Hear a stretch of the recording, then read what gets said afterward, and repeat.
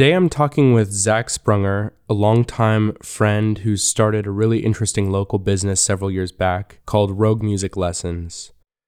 Rogue Music Lessons is a centralized music studio that allows people to take music lessons in a convenient place with vetted instructors. Rogue Music Lessons is like the Uber of music education. They do the marketing, the customer acquisition, and hire music teachers to teach lessons to the students. It's a really cool business that's been growing quite rapidly the last few years. Beyond this, Zach is an extremely interesting and intelligent person with a lot of interests. I hope you enjoy this conversation as much as I did recording it.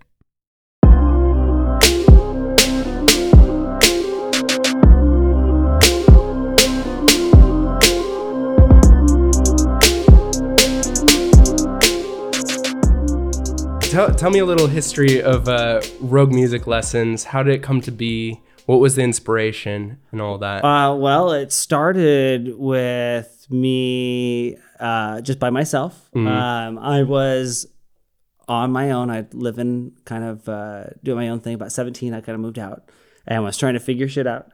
Yeah. And I got hired on a construction job. And I had immediately got tendonitis in both of my wrists and had to wear braces. Dang. And I was up on a ladder nailing in some beam, and I managed to miss the nail, ricochet off the beam, hit myself in the eye, and knock myself off the ladder. And I'm laying in the dirt, and my boss comes up to me, looks over at me, he's laughing. He goes, "You are the worst construction worker I have ever had." And I'm kind of like, oh, okay. And then he kind of like laughs it off. But he comes back to me later that day, and he goes, "Hey, you play guitar, right?" And I was like, "Yeah." And he goes, "You want to like teach my kids how to play guitar?" Yeah. I was like, "Sure, okay." And I came to his house and started working with him. And I was like, this is significantly easier. And okay, I could do this. Started doing it on my own, and got to the point where I had about 50 students and couldn't take on any more. Tried a few times to get the thing going with some other people, but reached a point where I was like, all right, I just hired my one of my bandmates to come help work with me, and it took off. We found a good formula and just started growing from there. And that's awesome. Yeah, it's you figure it out over a few years. There's a long time where I was just riding my bike to people's houses, playing music and teaching lessons. But did you always kind of have the plan of turning it into a full-on business, or did you have that aspiration, or was it always kind of just teaching lessons until it became something bigger? My goal from pretty early was to get enough capital with this business that I could do some other stuff. My passion has always been taking ideas and kind of making them a reality. That's something, I haven't been able to do a ton of outside of this one, but I've always been like, that'd be fun just to be like, all right, I want to do a food truck and start that. But totally. You need the capital to do that. So I was like, what's going to be my first thing? And this was something I knew how to do. I knew there were people that wanted to do it. And I knew there was a lot of people that wanted to offer it that couldn't quite figure out a good plan. They were good musicians, music teachers first, and businessmen second. Yep. And so I'm like, well, I'm a business guy first, and musician second, and music teacher second. So let's see if we can't work together. Yeah. It's a killer combo. Yeah. For sure. I've always been saying, I like teaching music, but it's running the business is the first thing that I'm doing. Totally. Yeah. That makes sense. So what would you say kind of sets Rogue Music Lessons apart from the competition? What kind of aspects of the market have you exploited that your competition is failing at? Well, there's a couple of aspects to that. One, if it comes to direct competition, you got places like Guitar Center that offer lessons. That's our biggest one locally, where for them, it's simple music lessons is something they've added onto their business. Yeah. And for us, it's what we're building our business around. Right. They're more focused on retail. Yeah. Retail is kind of a dying market. If that's your core, everything else is going to revolve around that. For us, we do offer some retail, but it's more the idea that the service industry is something that's definitely up and coming. Yeah. Just person to person service. And for us, it's very much that we just facilitate that relationship between the person and their instructor. That's our biggest thing is we realized there is a ton of people that wanted to take music lessons and a ton of people that were great musicians and maybe taught some people on their own. Yeah. But there was just no way to connect those people. You had to do a lot of research on your own. There wasn't some app or anything you could go to that was like, oh, here, I'll find my music teachers. Yeah. Kind of like the Uber of, not to overuse kind of an older term, but, we don't want to be the Uber of music lessons, but that's idea is like, okay, how can we connect those two people together? That's our biggest thing is doing that. We don't try to build up and create our own instructors. We find those instructors and we connect them with the people that, everybody wants their kids to take music lessons. That's cool. Yeah. So, how do you select music teachers, and is that part challenging? Oh, well, at first it was who is available. Yeah. One thing that I've told my instructors, and I've kind of realized over the years, it holds true less so as we're trying to go into this next stage of a bigger, more professional business. We've been in a very guerrilla stage for the last few years. Totally. But one thing that really held true then and will still kind of hold true in the future is that when you're teaching music lessons, or really when you're interacting with people kind of in any service industry, your ability to do that service is very often second to your ability to interact with the customer. So if you're able to, be friendly with them, engage with them, become their friend, they're going to want to keep that relationship with you. I've seen so many teachers that are just absolutely awful music teachers. Their kids don't progress at all, but they interact with their parents. They're very friendly and the kids love them and they want to keep going back to them. And so, we've told our people, the biggest thing is that you're able to interact and be friendly with your clients. And so for a long time, that was our biggest thing, is finding somebody that, could hit the points, but, they were able to really build a relationship there. Yeah, and make it fun. Yeah. And often it's like anything, one of my kind of theories, both in business and life, is try something and see if it works. Yeah. So we would find somebody, that we know has good credentials, and then put them with a few students. If they are able to keep them going, if they like working with them, that's often, say that's what we have. We find the people then that would want to work with that teacher. That's cool. Because, there's going to be students for every person there that's qualified. For sure. But you do get some stinkers sometimes. And it's one thing we've learned is you got to do your due diligence thoroughly and figure out the character of the person. So, and what does that look like in your particular case? What is your process for due diligence? Well, you can call their old employers and that kind of stuff. But the hard part is people often put their preferred references. Of there. course. So we now hire, we very often will hire people from SOU and from colleges. Yep. And one thing I found that's very reliable now is to see if you can't find people inside their circle that maybe haven't asked to be a reference. Yeah. So, if you got an instructor or a teacher that's coming over there, or somebody that's been in the graduate program, you can very often find somebody that interacted with them and you can say, hey, what's this person like? Yeah. We will work with anybody if they are willing to compromise and work with us. Yeah. But if somebody's just bullheaded and, that kind of stuff, you gotta figure that out. We've been screwed before. It's especially hard in our industry because these teachers build a relationship with their clients. Yeah. And so when somebody leaves you, and it'll be true with really any other service industry, when they leave you, the clients often go with them. Yeah. So it's very difficult to kind of build that, find a person who you can build that relationship with the people without completely having it attached to the person, but also attach it to you guys. But if you get a stinker, it hurts. Yeah, because it looks bad on your company's reputation. Totally. Right. So how do you kind of attempt to at least separate those two things in the sense of making the relationship more with the company than with the person, so that if they are a stinker or they do quit or whatever the situation is, they stay with you rather than I think there are two. Now, this does getting into an area where we're moving into. Very much in the past, it's been hands off with instructors. Check in with them to make sure they know their stuff, but hands off. But as we're moving into this now, I feel like there's kind of two options that present themselves. One is you can just get the instructors to, vomit up your curriculum and your stuff for the people, your brand.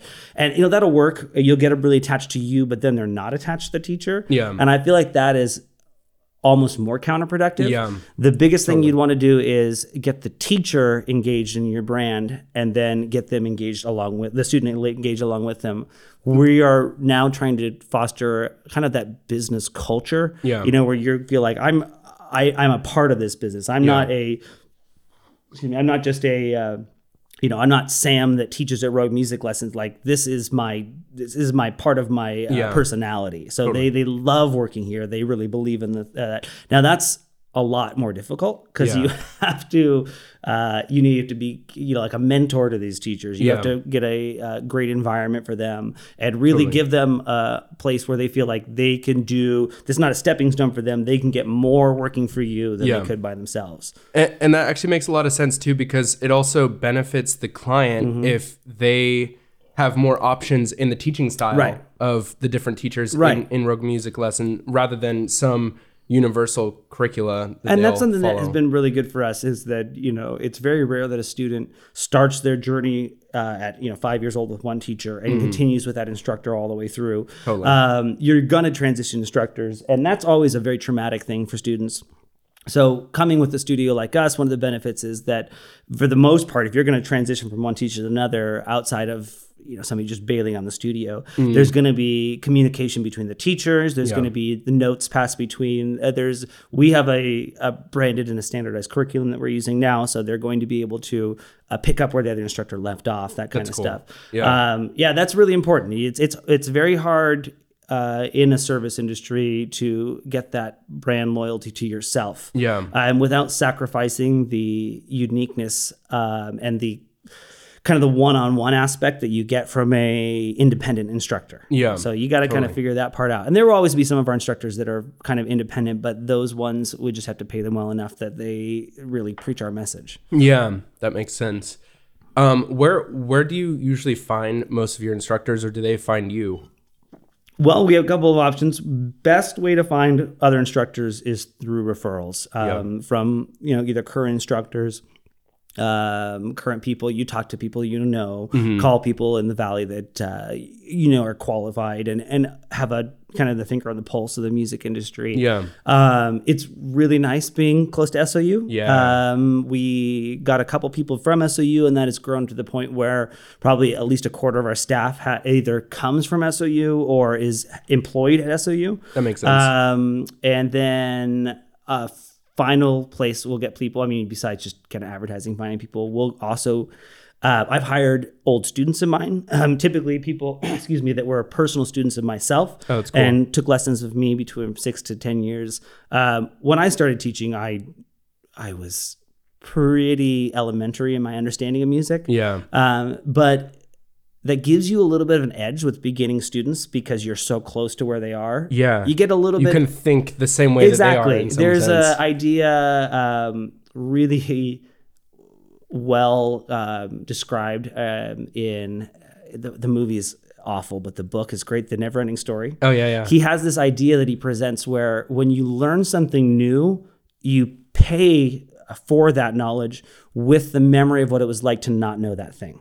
And that it seems inconsequential, but it's very important. So like when you get something, a skill to the point where it's second nature, you can understand on some level what it's like to not know how to do that thing, but it's like somebody's telling you like, well, you know how to breathe, just kind of suck in and suck out. It's just like, it's so hard to describe something that is innate to you.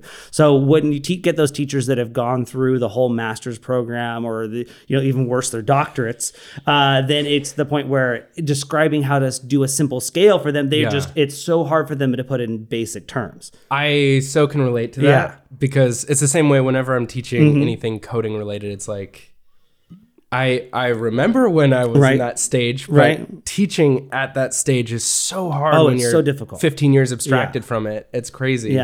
So, do you then try to get kind of a range of sort of kind of competency levels for that reason? One thing we're working on right now, and I'm really excited about, is my partner I've taken on recently has a really good relationship with SOU again, and he has gotten their doctorate of piano, Dr. Alex Tutenov, who's their kind of premier guy over there, to join our team. And he is coming on. And so that gives us kind of that highest level we haven't had. We've always had teachers that are, they got their masters, and you've got people like myself and then a couple other instructors who have been doing this for going on 10 years now.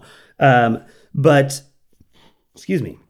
In that same idea that you want somebody that's instructing you to be able to understand what you're doing. Totally. But you also want them taking you in the right direction. Yep.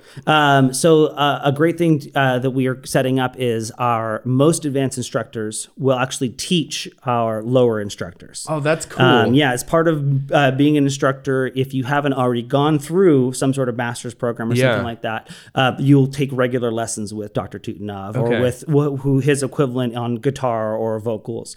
And so the idea is that you're still understanding this stuff and you can still understand how to teach somebody, but you can take them in the right direction. And then once that instructor themselves gets more advanced, they move up to the next tier. So there theoretically could be a pipeline that starts as a student to a student instructor to all the way up to that doctorate program. And the entire time you're discipled underneath. So that's a whole nother level to our business that I'm really excited about, which is our kind of our discipleship program, which is, I think, is stolen from like the church idea, but it's very apt.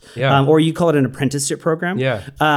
So somebody could come in and they're getting pretty good. So we set them up with a local musician, or if they're coming up as an instructor here, we say, okay, you've been taking lessons for 6 to 10 years. We're going to get you a couple of young students to start off with, or beginner students. And if you like that, hey, we'll guarantee you a job here starting off with this or one of the other branches. And then you can get trained all the way up through you're working with people who've gone through the collegiate system and gotten their doctorate, so you can have that advice the whole way. That is really cool. Yeah. I like that a lot. I mean, you do that a few times, it's going to look really good telling people like, a couple of our students have, they started here, paying for lessons, but eventually we hired them up here. Now they're teaching. I got one guy a kid that's teaching music in Kentucky now. It was a private student of mine, and a couple other teachers that have gone through that. Yeah. But yeah, it's we want to be able to offer something to people where it's like, music, it is a little bit like sports, where if you only are looking at performance, only the top 1%, if that, make it. Yeah. But there's so much to diversify into with music that it's like, we'll help you do something like that. Yeah. And it doesn't even matter to some degree, it depends on the person's desire, obviously, but it sort of doesn't matter if you're, a concert pianist level player, to feel I am enriched. Not that. I am not like, I can play piano pretty well, but I could not do a concert. And I've never seen myself as a performance pianist, but I mean, this business makes a pretty decent amount of it. Even teaching by yourself, if you're, you don't even have to have a master's. I hope a lot of my teachers themselves don't hear this, but at the same time, it does take a level of business insight to where you have to be able to do the advertising, do all of that. Oh, without a doubt. Done right, you could make $50 to $100 an hour working out of your home. Even a small town like Medford, and there's always an option for teaching. Totally. And my dad always used to tell me, and it's held true, that the worst times get them where people throw into like learning music and that kind of stuff. So it is kind of a recession-proof business. And that's huge, especially since we're kind of going into a recession right now. It's like, for me, if this collapses, I know I always have that to fall back on. Yeah, totally. And so, I think I'd make more teaching on my own right now than I would running the business, but there's more profit to be had. Yeah, absolutely. And I think there's something to be said for the excitement of the potential of a business. Yeah, it's a fun thing going to that next stage and finding investors and doing all of that. So what would you say was the biggest place you learned your business skills? Like, was it on the job? Was it in some sort of school, or like, how did that come to be? I've always been somebody who learns kind of by doing. Yeah. And it's very similar to the way that I learned to play piano. It's maybe not the best approach. It's kind of a bullheaded approach where you just kind of throw yourself at the problem and then make a mistake and then adjust from that mistake.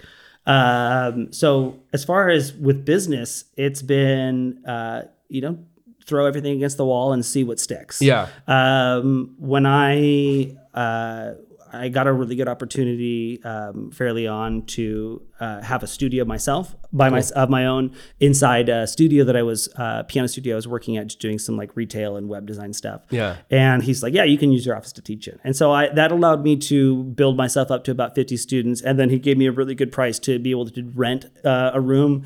And I was able to try out bringing some other people on and seeing how that works. Yeah. And I'm really glad I'm lucky to be able to do that in a very low overhead environment. Yeah. For sure. Like if I had to experiment with those things on my own, I would have had to save up, 10 grand and then do it. So I probably wouldn't have been able to do the same thing. I definitely had a couple of legs up in that case.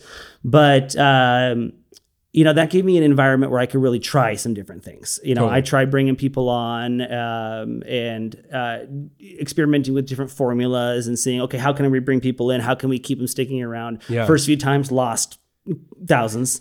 But finally, after you try something enough times and it's like, I was too far left. Let's aim a little further right. That kind of thing. I mean, you're essentially, you have some theory in your head of what might work. Right. And then you're testing against reality. Exactly. Which makes all sorts of sense. It's just the scientific method applied to business, basically. And hypothesis, test, adjust. Totally. And I actually hear that in Silicon Valley, that is considered it's considered kind of a badge of honor to have failed businesses in the past, because it means that you hopefully learn from your mistakes. Exactly. And you're probably a better business or entrepreneur. Oh yeah. You learn because it's such nothing is a do this or don't do that in life. And Lucas would always tease me about making metaphors with whatever my current obsession outside of work was.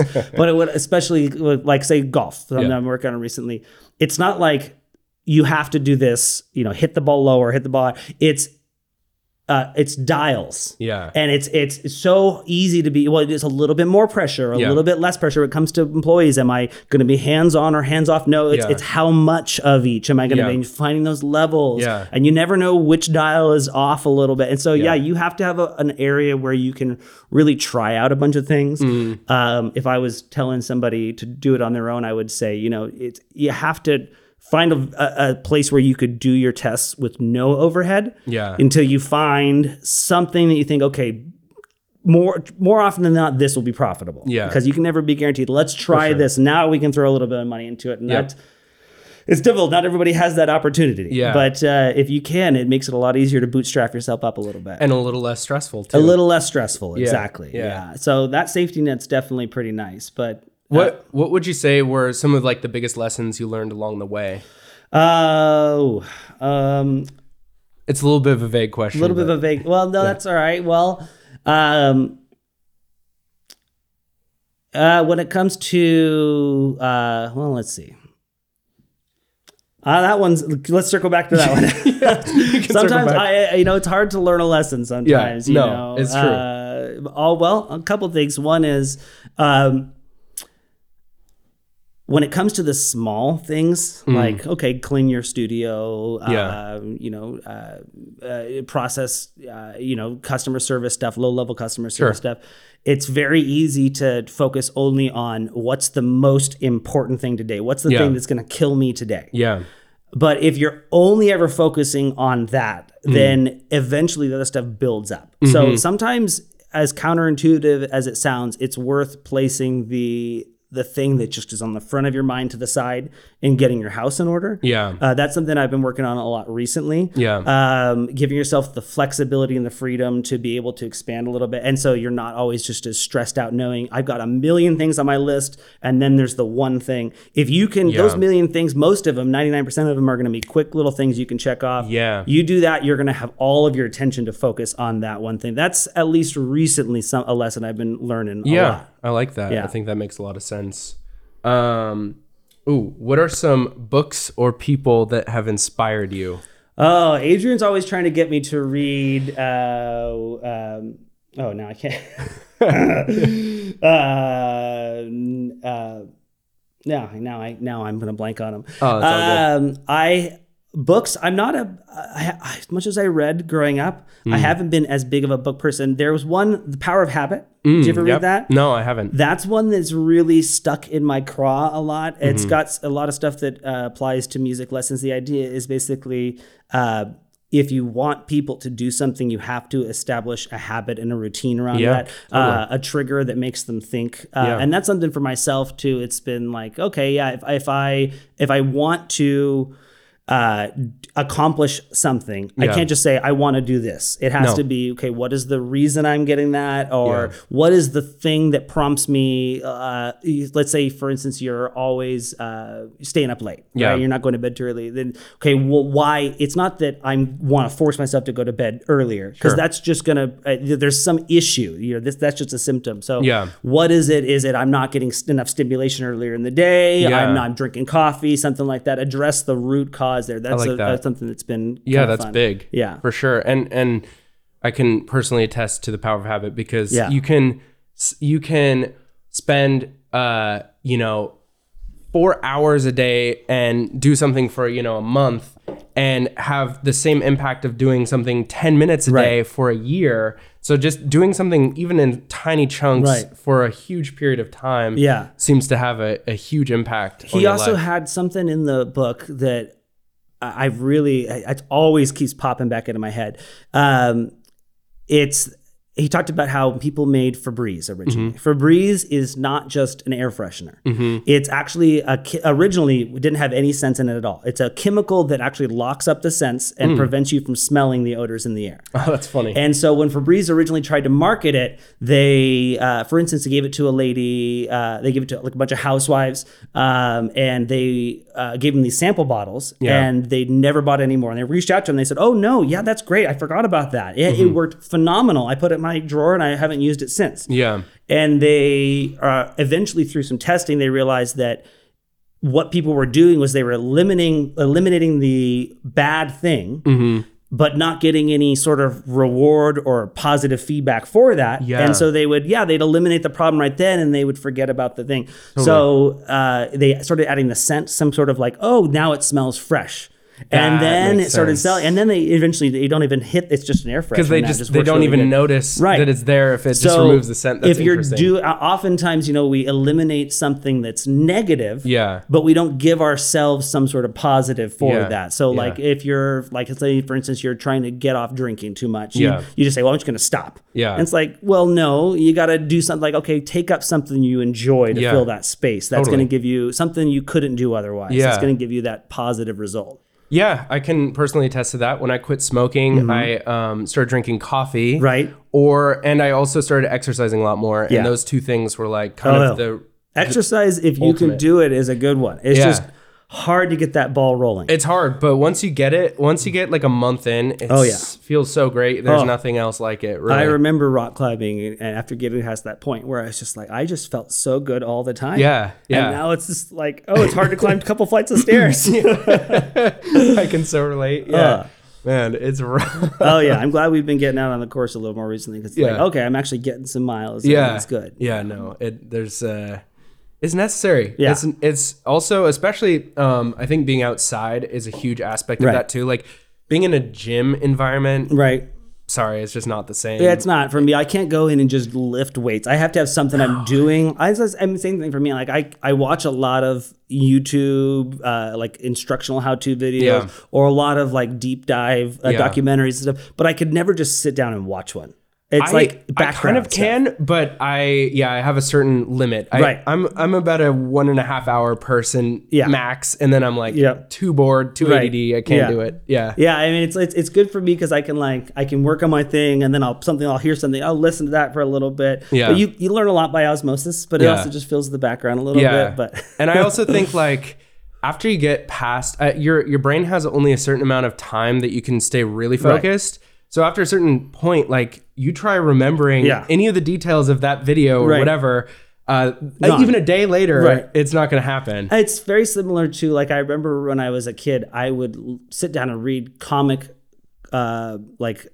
anthologies. Say like Calvin and Hobbes. And I'd read the whole thing all the way through. And the first few pages, I'd be laughing so hard I was crying. And after like a 4 or 5, you're just, it's the same material. It's just as funny. But your brain, you need a new stimulation. 100%. And that's actually the funny thing with comedy is it is like a novelty thing. If you watch the same comedy routine that cracked you up 3 years ago, almost guaranteed you're not going to even laugh at it. You got to give it long enough that you've forgotten most of it. And then you kind of like sense what's coming a little bit. Yeah. That's fun. That is fun. Yeah. I'm probably not very good at giving it enough time sometimes, or I have too good of a memory. One of the two. Oh, that's why I'm looking forward to going back to just a little bit of Louis C.K. It's been a long time. He's been kind of anathema for a little while, but now that he's kind of back, I'll go listen to his stuff. Yeah. I'd listen to it anytime anyway. What do you find still interesting about music to this day, like in terms of theory and all of that? What is like I don't know, something that's that kind of excites you? Well, if we're looking like pure music, that's something that constantly you're finding new things. Yeah. And that's, I mean, it sounds kind of like pretentious, but it does hold true. Recently, I've been starting to kind of answer the question of why are there so many. You look at a really good piece, and if you know a little bit about music, you got your natural notes and you got your accidentals, right? So you play something like Mary Had a Little Lamb or any pop song. It's all, every note on the page is what it would be in that song or in that key. Then you go to a piece like Chopin, he's got sharps and flats and naturals or no. Trying to figure out what's going on there. That's been a lot of fun. So does that follow kind of typical music theory in terms of like harmonics and all that? Oh yeah, it's just kind of a next level of it. It's very much like just having rice and chicken and having like a big Indian dish with all the spices. It's the same rules.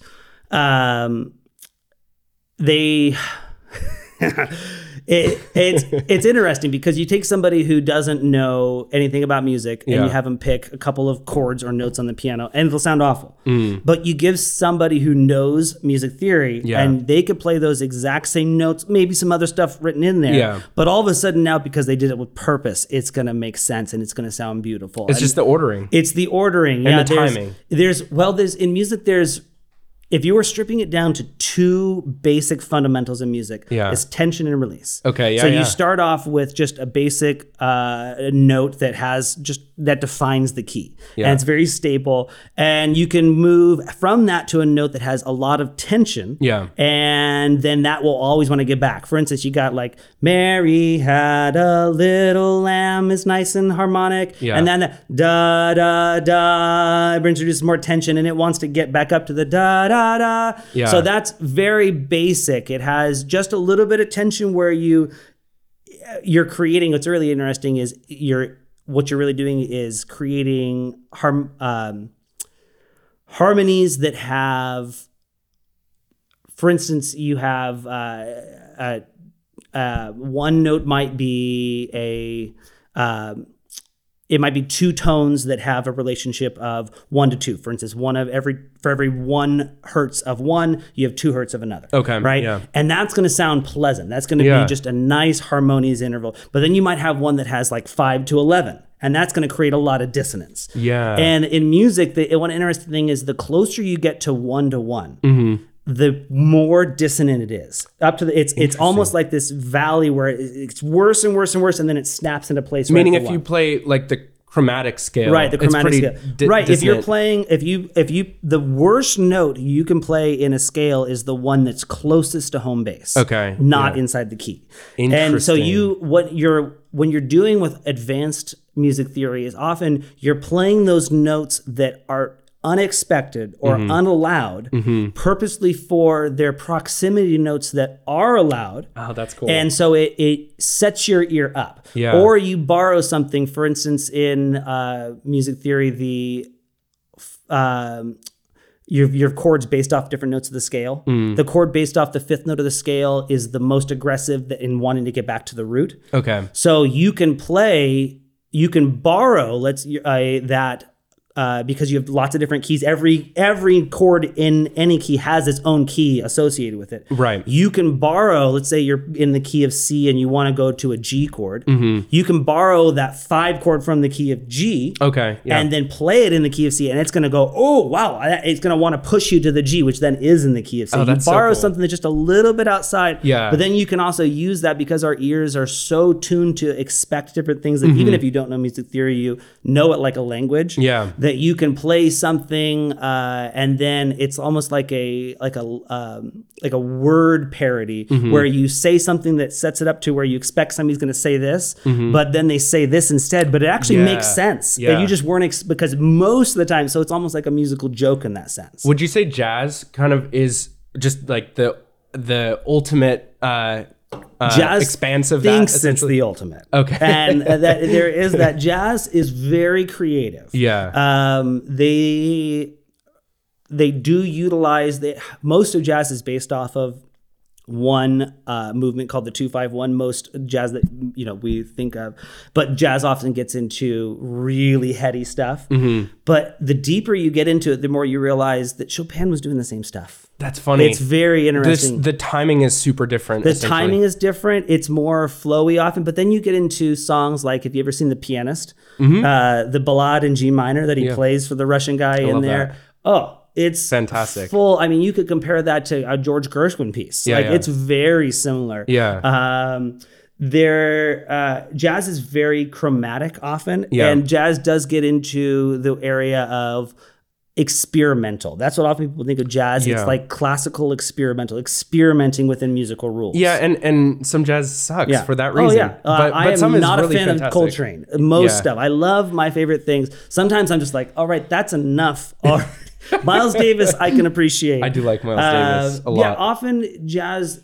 What about Thelonious Monk? Thelonious Monk, I do like a lot of his stuff. The guy was absolutely bonkers.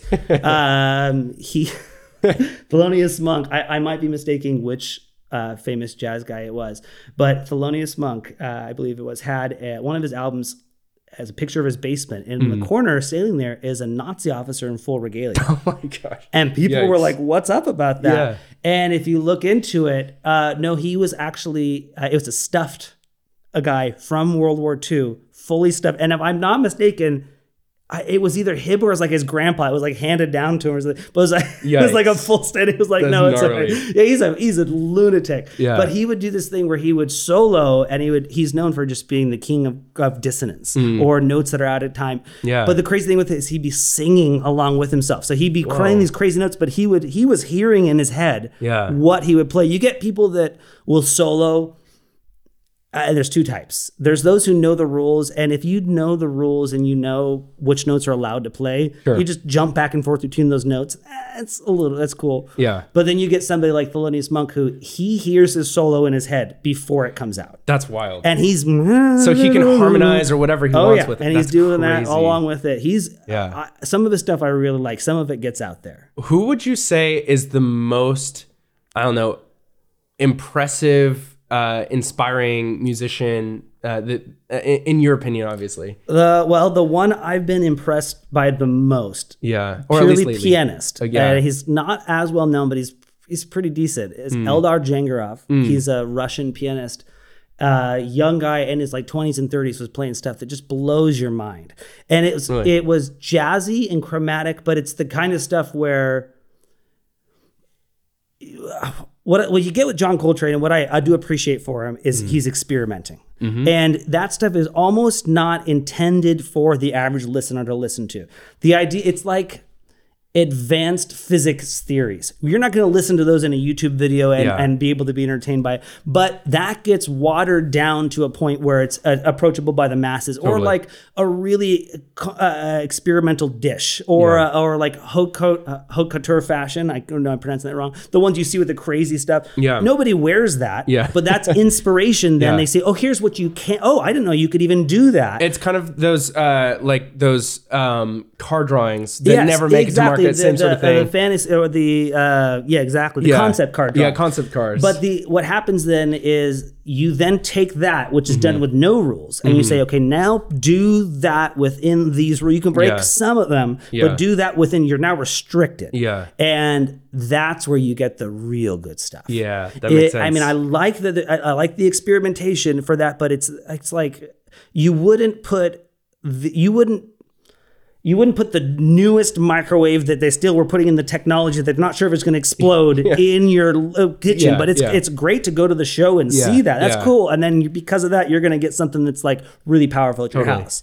But it's that same idea, like with prog music. Like Adrian loves listening to prog music. Oh, I've heard it. And I'm just like, But then you get something with Radiohead where they restrict themselves to, and I can't think of a good example right now, but or you get, for instance, John Mayer. John Mayer does Kid A. It's like, for me, it's very much, he's got a lot of the same cool little movement stuff, but it's done acoustically. And it's like, I love that. It's a lot more creative than his usual stuff.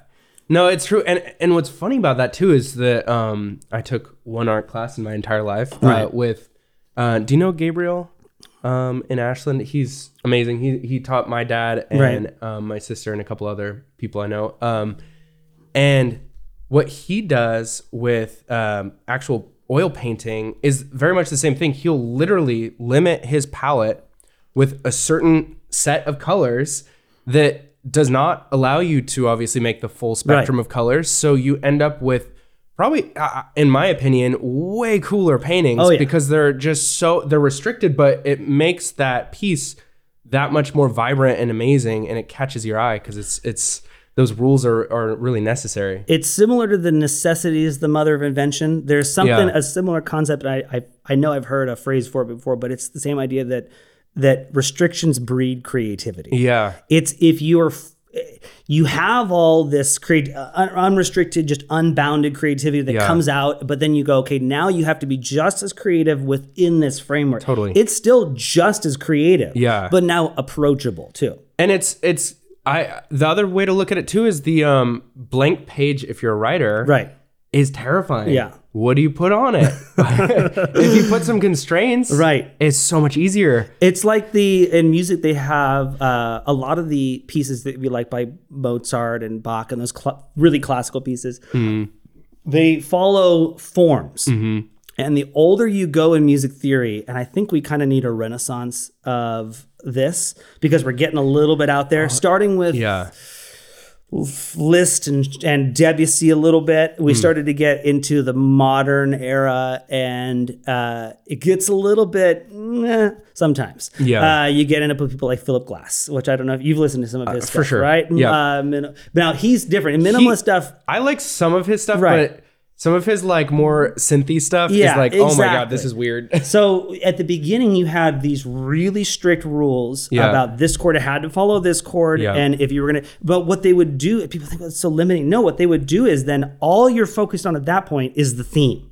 And you don't have to worry about all your creative energy is only in this. So if you're saying, I'm going to use these 4 colors. That's zero creativity put to choosing colors. That's purely in what do I want? How do I want these colors to interact? You can't fill the gap with, I'm going to substitute this. No, you have to make this work. Totally. So when it comes to then, as people started to break those rules, you get a lot out of that. And it's still, you get like Chopin, it's breaking the rules, but still, it's more of a reinterpretation. And now in modern music, it's kind of throwing them out. Well, and I think because modern music follows the ideology of postmodernism. It's postmodernism, exactly. And that's the whole theory of postmodernism. But what postmodernism is really doing, I think, is, if it's acting correctly, is setting the stage for something else. And that next thing will take only the best. They'll re-explore Bach and Mozart and take only the best from there. And there's some things that, I mean, in music, it's very interesting because we developed all these music rules before we had modern technology. Do you buy the rules? Do you think that the rules are great? There are some rules that are like you should never have. One old one with classical music is you should never have a melody whose harmony is always 5 notes below it. You should never have what they call perfect fifths or fifths moving in fifths. Okay. And that's totally thrown out the window. Power chords are all fifths. That's the whole thing. And that's like all rock. It's a whole rock genre. There are some rules that are dumb. Now, there are some rules that are not theories as much as explanations of physical things. Okay. Like there are some truisms to music that, getting back to those harmonics, that a dissonant harmony wants to resolve to the closest stable harmony. That's the fundamental thing with music. And a lot of their rules in the beginning were set around trying to figure that out. They developed things like the scale and all these things. But the crazy thing is when you go into, with modern technology, the study of the actual waveforms and why notes are the way they are, how any note itself actually contains every other note on the piano in varying degrees. That's super and the cool. reason that we like a chord made out of the first, third, and fifth notes of the scale is because those are the first and second harmonics, meaning they're the first and second most loud notes when you play that note. Right. It's every note on the piano plays just a little bit to make that note, which is why, by the way, a real acoustic piano is that level above an electric one. Yeah. Because all the strings, especially if the pedals pressed, resonate together. So how does that work with how they, I forget what the term is, but the fact that they split the notes into the equal tonal system, because they're not perfect. It is very interesting because yes, you can tune a piano. So, well, there's two ways you can tune a piano. Yeah. They used to tune it in,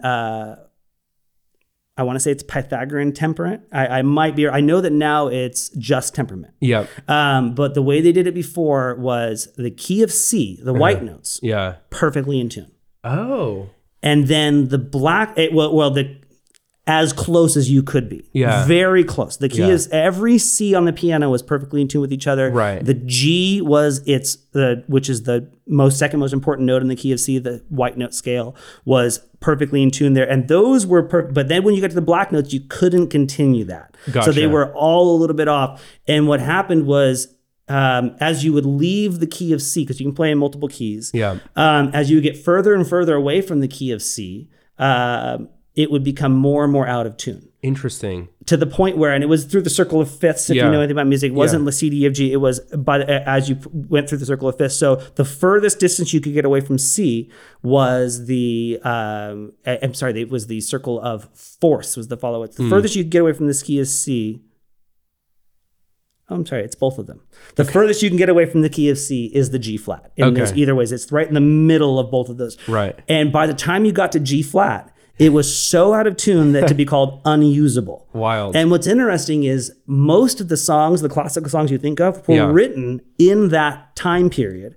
And what they would do is they would kind of use that each key had its own different feel. Yeah. So you had different intervals that weren't possible in the key of C. So they would write songs, when you see a song in the key of G, the prelude in G or the prelude in C, that's the reason why all Bach stuff was in C and G, because they're perfectly in tune. You see something in the key of E flat, they were playing that in that key for the style of that key. That's fascinating. And we don't have that anymore. So they would have probably written potentially very different music if they had the same system we have. Yeah, they would have. You could see it towards the modern era as you get into Chopin and Debussy, as they started tuning pianos like that. Yeah, they started playing songs not for their perfect temperament, because while the key of C is great, it's right in the middle of the piano. Okay. So is the key of G, and that does allow you to play melodies, especially as you get up. It's in a kind of an awkward spot.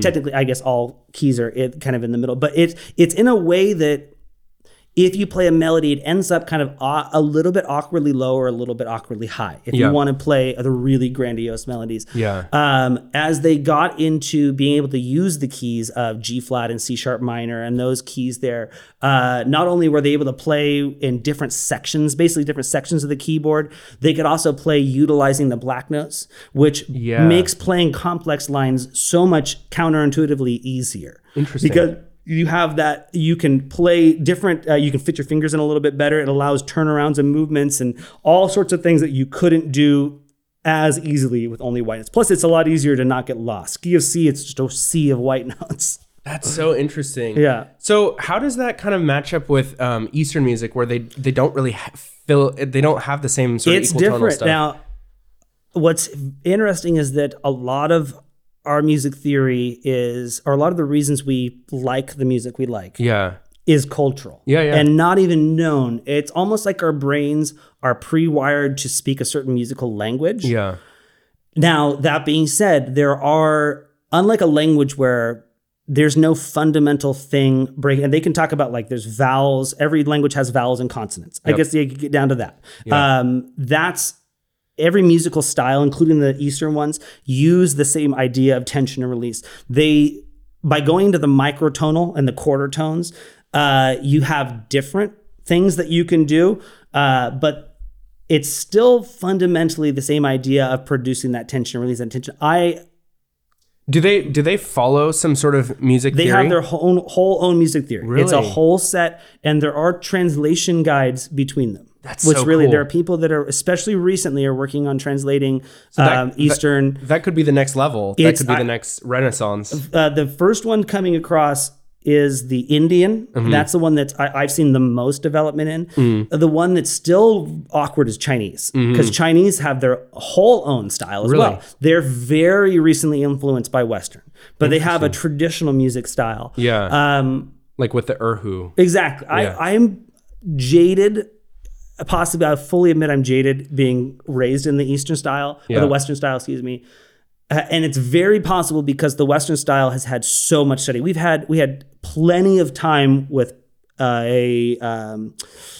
aristocratic class that had money and time and a desire to study music. To the point where everybody learned music in that. It's been academically studied. Exactly. So that developed it a lot. So it could be that Eastern styles need to be developed, but there is something for the Western style of music and the scales they developed that are mathematically beautiful. Totally. It's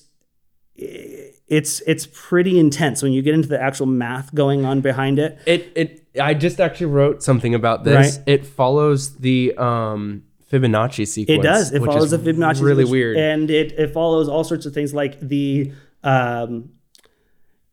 real basically, you've got in a scale, you've got from C to C, you've got 12 notes, 7 white notes, which if you picture in the key of C are your allowed notes, 7 black notes, which for anybody that wants to just play on the piano, it's the reason why you can just play on the white notes of the pianos, because it's all in one key. Every other key uses at least one black note. You just got to know which one.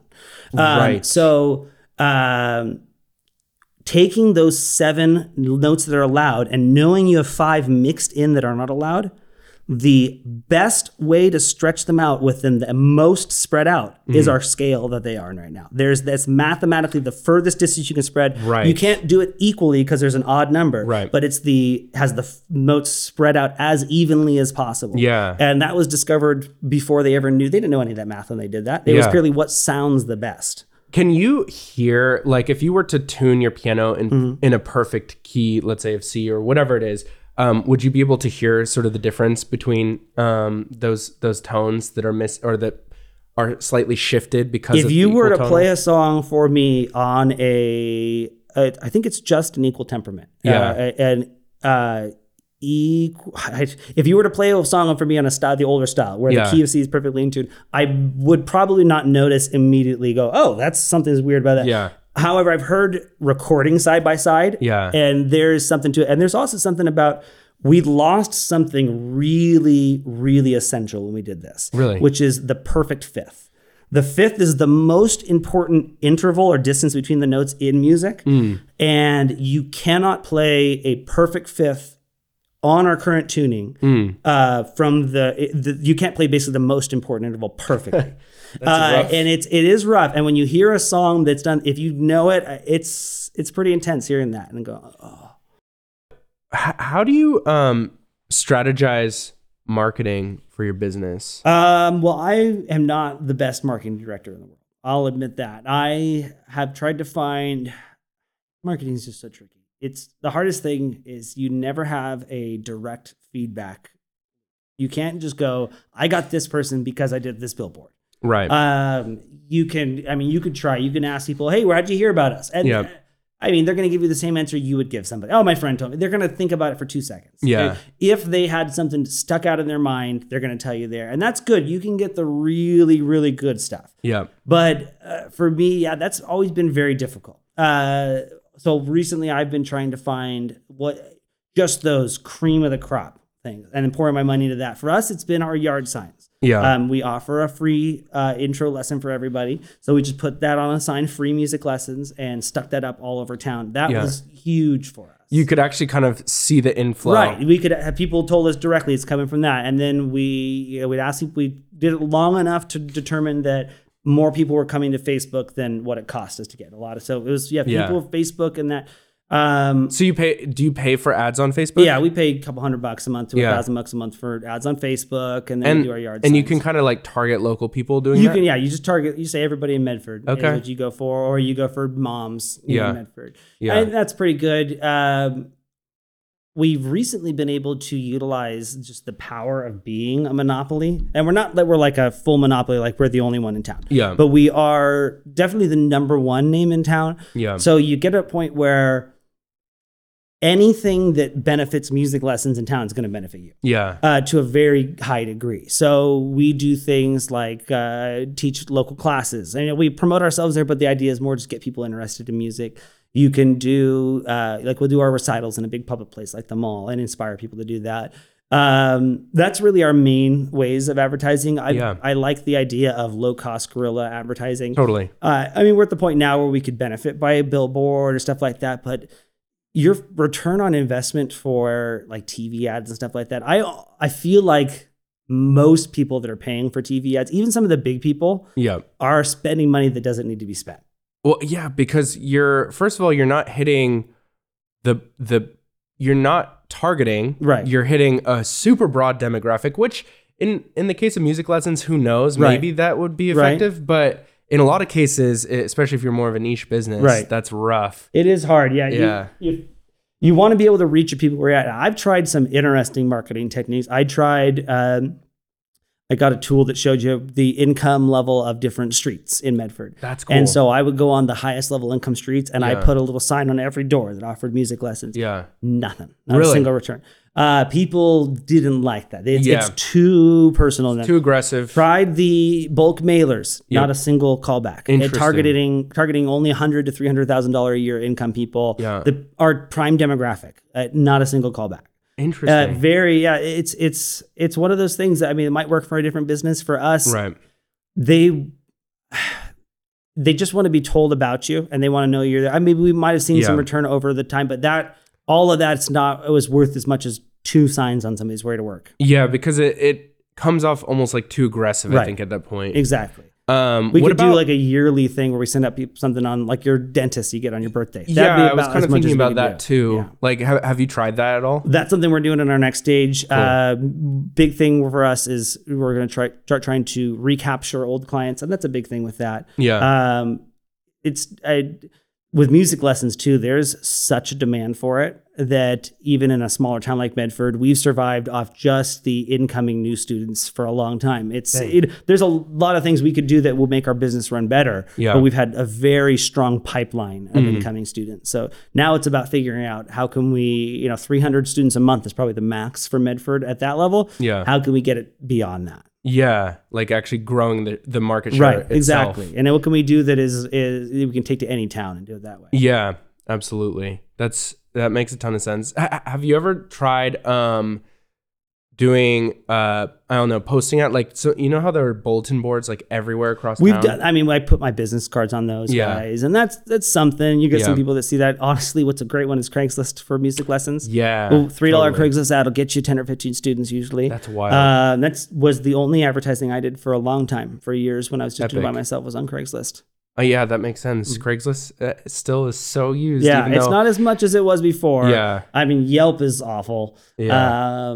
We've done Google ads, and those, it's so hard to see a return on what you're doing. And Google doesn't have the same, well, maybe they do, but it doesn't seem like they have the same level of data as Facebook in terms of like where people live. Exactly. So. Yeah, there's a lot of Google stuff where it's like, that doesn't seem to add up. I don't think there's that many adult women in Medford that age range. So that's basically the whole population. So what do you think your primary demographic is, and do you use that information when you're kind of advertising? Our number one demographic is got to be the soccer mom. That's a huge thing for any, service industry aimed at children. Yeah. Is we're at a different kind of industry than somebody like a plumber or a lot of those other typical service industries where our person we're interacting with is not the person that's paying us most of the time. And we get the adult students, but most of it's the kids. So you're aiming at the children, you're the parent of those kids. Yep. So soccer moms is a big one. We're lucky to have a very high amount of medical people in Medford because those people, they're high earners, very busy. They need stuff for their kids to do and they want their kids to be successful. So they do the typical smart kid thing and put them in music lessons. Besides that, it's people wanting to take up music as a hobby. Like they're adults that I want to be able to play at my local bar and that kind of stuff. Yeah. Is that a fairly sizable chunk of your? Probably a 30%. That's awesome. People. Yeah. Probably 70% kids, 30% adults. What about like senior citizens? A good amount of senior citizens. Yeah. We're actually now doing a program where it's presented to the students as an opportunity for them to perform, but they go and play at senior centers. So it really is an advertising opportunity for us. Because you get those grandparents that pay for their kids to do music lessons and they'll say, I'm going to keep paying for it no matter what. It's a lot better than the parent who's seen the direct result and goes, the kid's not practicing, I want to stop paying. Yeah. Grandparent just wants to pay no matter what. That makes sense. Yeah. That's epic. Oh yeah. They are very good. And like any business, it's the 80-20 rule. It applies to pretty much everything. 20% of your clients drive 80% of your income. Yeah. And I don't know, it might not be exactly that in the numbers, but it's very close. It's the whales. It's the people that are going to come in. Most people are going to come in. If they stick around, they're going to stick around for a couple months and they're going to give up. Yeah. It's hard. I mean, that's the biggest thing we're working on right now is prolonging that and turning those people into the more long-term clients. But it's the people that come in. I've got one guy that comes in now and he's been taking lessons with us for 5 or 6 years. His kids have been taking lessons. He's got 2 girls. Yeah. They paid every single month. It's been like $4,000 or $5,000 we made off this one client. Dang. And he's seen direct results from it too. It's not just a one-way transaction, but that him alone has covered many, many, many people that come in and use our free trial and never see us again. Yeah, totally. It's always a numbers game. It's always statistics. You can never be guaranteed anything. So it's gambling. It's where am I more likely to make money than not? And with our free trial, we found over the years that more people stick around than don't. And the vast majority of people that come in will end up paying for at least enough to cover their trial. And then you don't really care about those. That just makes your overhead. Then it's the people that stick around for a long time. That's where you make your money, and you want to foster them. That makes sense. Yeah, I've heard the analogy of like business is kind of like a funnel where you're like you get, or maybe more like a filter. Right. You kind of get like an inflow of people, and then some of them will stick around and some of them will go off. And like the bigger your sort of filter nozzle, let's say, the better, because the more kind of income. And for a long time when I was teaching just by myself, I had 50 or 60 people I worked with, which for a lot of teachers, that's like crazy. How do you work with that many people? And, but for me, it's just because it's a half hour each person. And I would put them back to back. I didn't focus on things like, customer outreach when I was teaching by myself, or really calling people back very well. Yeah. Which, as negative as that sounds, almost acted as a preemptive filter to only bring in the people that would actually stick around. So I could actually, I knew each person I would bring in was going to do that. That's when you're working by yourself, that does work a little bit. If you can only take on so many clients, you want to be very selective about who you work with, and setting up some sort of barrier to entry to yourself. If you're good enough, can kind of work in your advantage. Yeah. But now we're at the point where it's like, no, if you're willing to pay us, we're going to bring you in here. So. Yeah, that makes sense. So what is your kind of thought on bringing back, like you were saying earlier, past clients that have left? So that's a tricky one too. You got to figure out, why they had left. A lot of it is just staying in contact with people. Yeah. People are, they're like kids. They get distracted by shiny objects, whatever's the most important thing or the newest thing in front of them. Yeah. So you get the kid that came in, maybe he was taking lessons with you for 6 months to a year, and then he wants to do soccer for a season. Yeah. Once they go to do that, they're probably not coming back. Yep. They say, "Oh, we'll be back next, after soccer." if you can capture them and get them and just get their foot back in the door. That's our biggest thing is getting those people back within the first 3 months, or the people that take a vacation, then pause, or just need to take a little bit of a break. Yeah. If we can recapture most of those or a good percentage of those, that would be huge for us. There are some people that it's just like, they've tried it. They've had their experience. They're not going to go back for it. And it's difficult as a business owner, but you almost kind of accept that those people, you could chase them down. You could put all your resources into getting that person, but it's not worth it. Yeah, because you're not going to necessarily change their mind. You're not going to have a return on investment. Yeah, it's not worth the amount of effort and time that you're going to put into that. That's one thing I liked from 4 Hour Work Week is he talked about how he had, he had these 100 clients that he worked with. Yep. And he realized, he looked at it, he goes, most of my work from the week comes from 20 clients. And these 20 clients represent a small fraction of my income. Yep. So he gave those clients away to somebody else. Yeah. He goes, and now it's even though I've technically lost money, I have my entire week open. Now I can do something else with that time. And that's how it is sometimes that there are certain clients where it's just better to tell them, you know what? I get it. You know what? This isn't going to fit. Why don't you go ahead and find, or you don't want to do this. It's okay. It's totally okay. Yeah. We get it. Yeah. I've started telling my teachers when they're, because we require people put their payment info down. We've very Netflix similar model. It's totally free to try it out.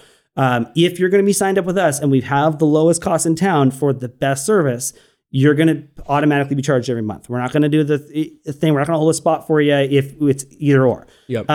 We'll get people that go, well, I just want to pay in cash, or I'm not comfortable giving my card info. And while I used to argue with them and not even argue, but try and talk them into it. Sure. I've told my teachers now, just immediately, if somebody says, hey, that's absolutely no problem. This probably isn't going to work out for right now because we do need that. But why don't you go do some research on us, talk to your family and friends. And if you feel comfortable, you call us back. Zero pressure from us at all. Yep. And now the majority of those people eventually call us back.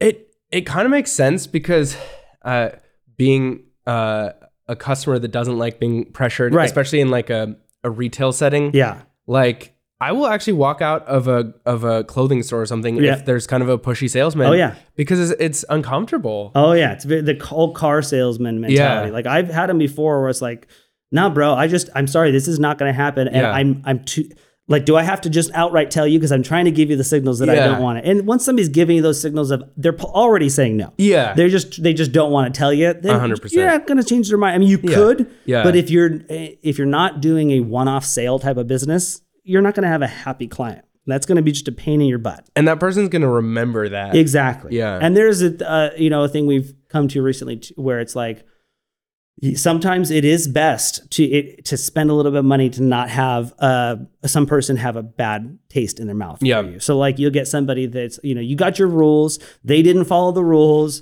and they want their money back for something, even though they didn't hold up under the contract. At some point, it's best to just go, that's totally fine. Yeah. I've started telling my guys, it's like, we aren't going to make money off people that don't want to pay us. That's not what we're in the business for. We want to focus on those people that do want to pay us and reap the benefits from that. Yeah. The percentage of people that we're fighting to actually get the money for is so small, and the amount of time I spend more time on more money on an assistant's time to recoup that without fail. So it's best just to tell them, fine, here's your $100 back. We'll call us again later. It's the same reason credit card companies accept something like, I don't know what the actual number is, but it's in the ballpark of like $300 billion in fraud every year. They're like, it's just a thing. It's just a part of and it's business. Too expensive to try to curb it in a way that would really mitigate it. We had a guy that his card didn't process correctly, and we gave him a month of credit, and he had 3 kids, and then he skipped town with a rental piano. Like $600-700. That guy's on collections. Yeah. Most people, no. Yeah. And even because that guy, they called us like, he gave you a fake name. So it's like it's not worth it. I have never seen a single cent from trying to recoup money from a client that honestly didn't want to pay me. Like you can you can do whatever you want, but if they're determined to not pay you, you're just making them mad. Yeah, totally. Well, and in the case of a piano theft, it's like the legal system's gonna have to exactly. It's like, what are we gonna do? The guy took it was like a $200 keyboard. So it's like, what are they gonna do? Yeah, totally. Well, since this is the Rogue Creators podcast, it is kind of, at least at this point, Rogue Valley specific. What are some things that you love about the Rogue Valley, and then what are some things that that you would love to see change? That's a good way of putting it. Yeah. Well, the Rogue Valley, the two famous things, well, at least one famous thing that everybody knows is that we've ended up on multiple lists of the worst towns to be single in when you're young. We top the list funny. there. And it's because we have so many elderly people, and it actually is very much tied to another lesser known list we should end up on, which is the best places to retire and or raise a family. Yep. So, I mean, it kind of comes hand in hand. This town is very good if you are married with kids or you're retired. Yep. And it's very safe for that. A little bit less so in the most recent years. Especially Medford. Yeah, especially Medford, yeah. So I do like, it's very gorgeous, and you can just go out and do that. There's the culture, while there are some people that are really trying to make it kind of Portlandy. Mm-hmm. For the most part, it's a culture of live and let live. Yep. People are very okay with you doing whatever you want to do. You can be whatever. And they're not going to be too judgy about it, at least not more than just, socially, right? Yeah. They're not going to ostracize you. Yeah. That's really nice. It's boring sometimes. It's small, but I mean, that's sleepy. Yeah. That could be a positive. Could be. It could be. I wish if you're younger, maybe not so much. Yeah. I mean, if I was the mayor and I had complete control, I would definitely do something about downtown and the homeless issue. Mm. That's been just a huge problem for us. We're trying to operate a children's setup in an area that is just inundated with vagrants. That would be one thing I would work on. Trying to maybe bring in a little bit of a better caliber of business. We're getting some business now, but it's like our biggest investment recently is the casino. Yeah. It's like, okay, more things like Lithia, less things like the casino. Yeah. Totally. I like it. It's got promise. It's hopefully continues its growth and keeps growing there and doesn't kind of peter out, which is kind of recently been a little bit of a risk. Yeah. And did you have issues during COVID? I thought it was like a piece of fuzz, and I grabbed it. It was a fly. It just like looked at me like, "What are you doing, bro?" Gross. Yeah, we have some like weirdly lethargic flies in our house sometimes. Fly almost. Gross. Yeah. Did you guys have struggles during COVID? Oh, I mean, we were an in-person setup where you're within 3 feet of your instructor. It was very difficult. Yeah. I remember watching the news, and I told my clients, if they cancel Pear Blossom, we'll take an extra week off for spring break to let this all blow over. And they canceled the Pear Blossom, and we let them know it was 2 weeks because we were already taking spring break off. We said it's going to be an extra week. And before the end of that week, I had already called everybody and said, I had to beg them, please don't quit.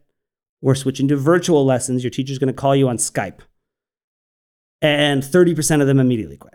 And I'm surprised that number wasn't higher, honestly. They loved their instructors. That's awesome. And a lot of them was, my kids are stuck at home. I want them to have something to do. Yeah, so that was totally. a bonus for us. A lot of people who had to quit just because I don't know where my money's going to come. Yeah.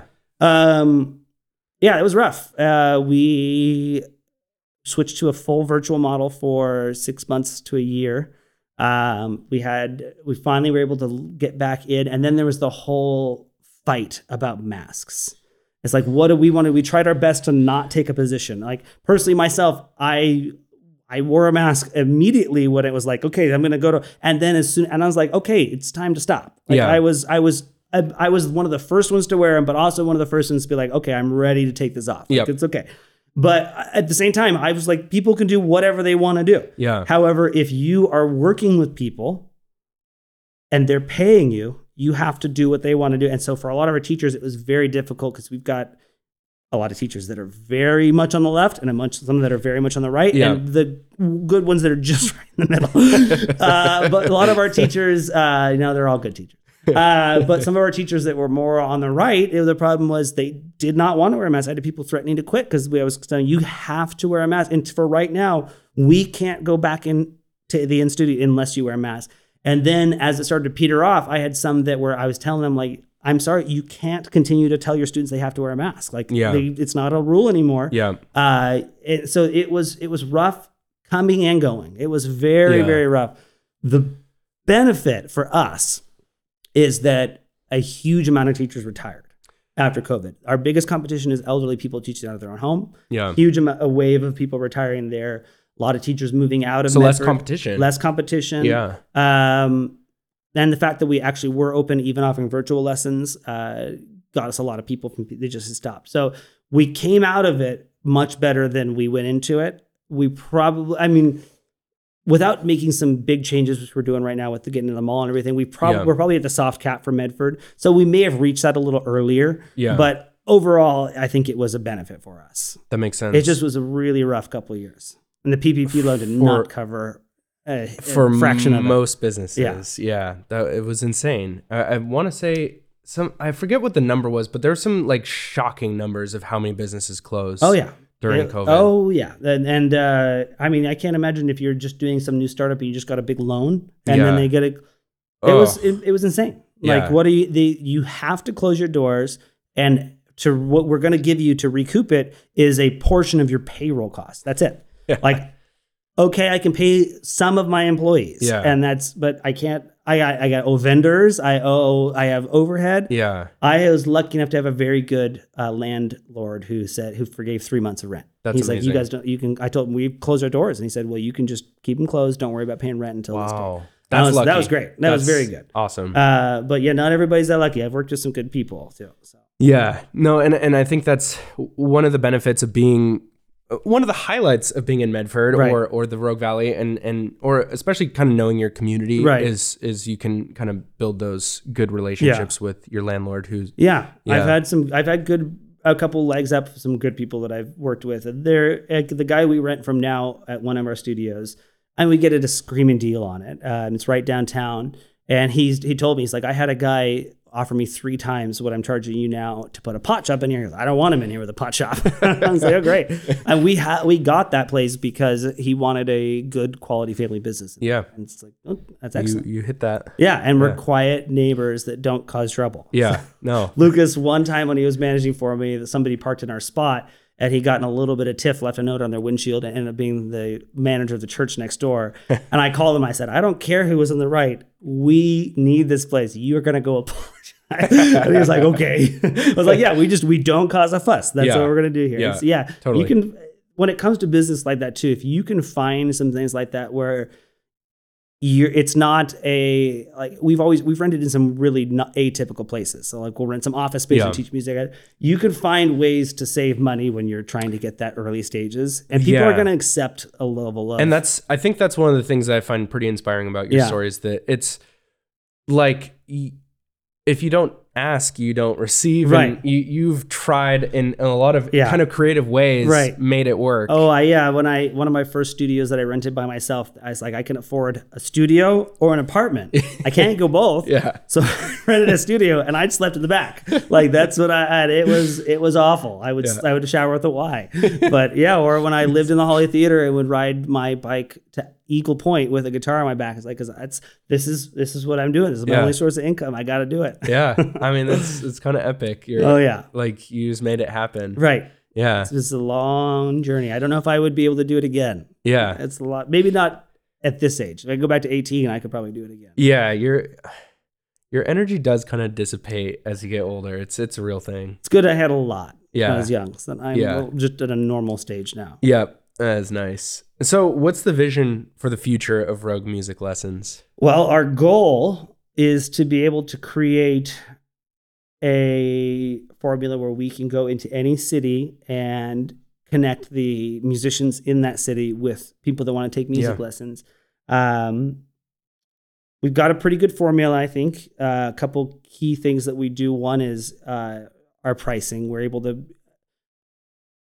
to, by being selective with who we work with and finding the right people, we're able to find people that we're able to charge a lower price by still offering a very good quality product. Yeah.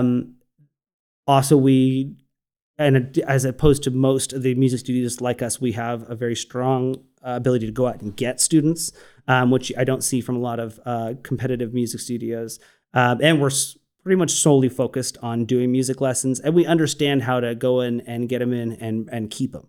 A lot of studios are very focused on either just being very good at teaching lessons, and that's their thing, or they're focused on like their guitar center and they have retail and they sell lessons. For us, it's more just about we want everybody to be able to do it. And if you want to do this, we'll do this. So that's something I haven't seen be offered. And with, I do feel like music lessons is a ubiquitous need, kind of a universal thing that there's going to be desire for, at least in the United States anywhere. Yeah. And for the most part, if anybody wants to get music lessons, it's like, okay, which old lady do I go find at their house? Or I go down to Guitar Center. Yeah. So I believe there is a market opportunity that's been unexploited. You are the Uber. Right, exactly. Very lessons. much where we get those people that sign up to work with us and do it that way. But I see us. But you also have more quality constraints. Exactly. We're much more hands-on with our control of our people. Yeah. But it's very much a similar, like the reason Uber is such an interesting comparison is because you find somebody that already can do the thing and they sign up to do it with you. Yeah. But there's still a level of independence as an instructor. You don't have a boss that directly is sitting over your shoulder and do that. For the most part, you're working by yourself. Yeah. And you're, very independent. So our goal is next to test this out, to prove ourselves in 3 or 4 cities outside of Medford. But then I could see that turning into a network of schools all across the West Coast at first, theoretically expanding into the country. It's amazing. That's our goal for it. And whether that means we do this or we set up a really good series of procedures and eventually sell this to somebody else and I move on to something else. Yeah. I mean, at this point, it's like, I can't, this seems promising enough to keep devoting myself to. Yeah, absolutely. Yeah.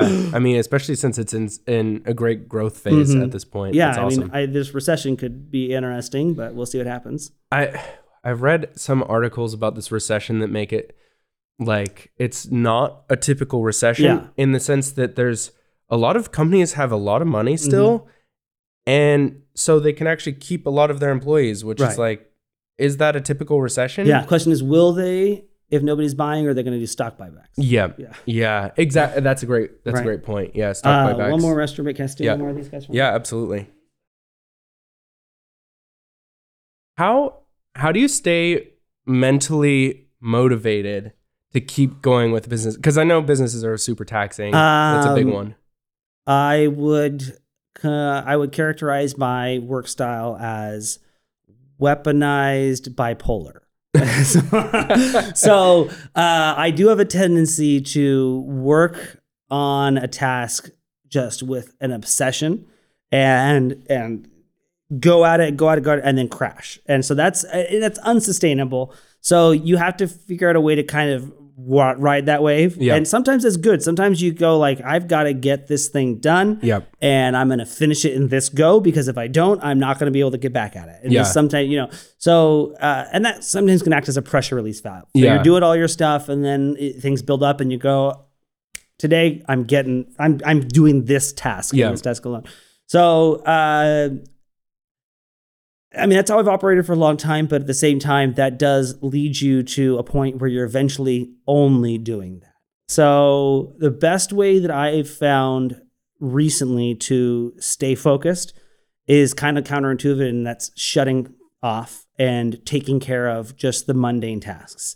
I'm not to the point where I'm like the Jordan Peterson, like you got to have your bed made. Yeah. But it's like having a clean house is very important.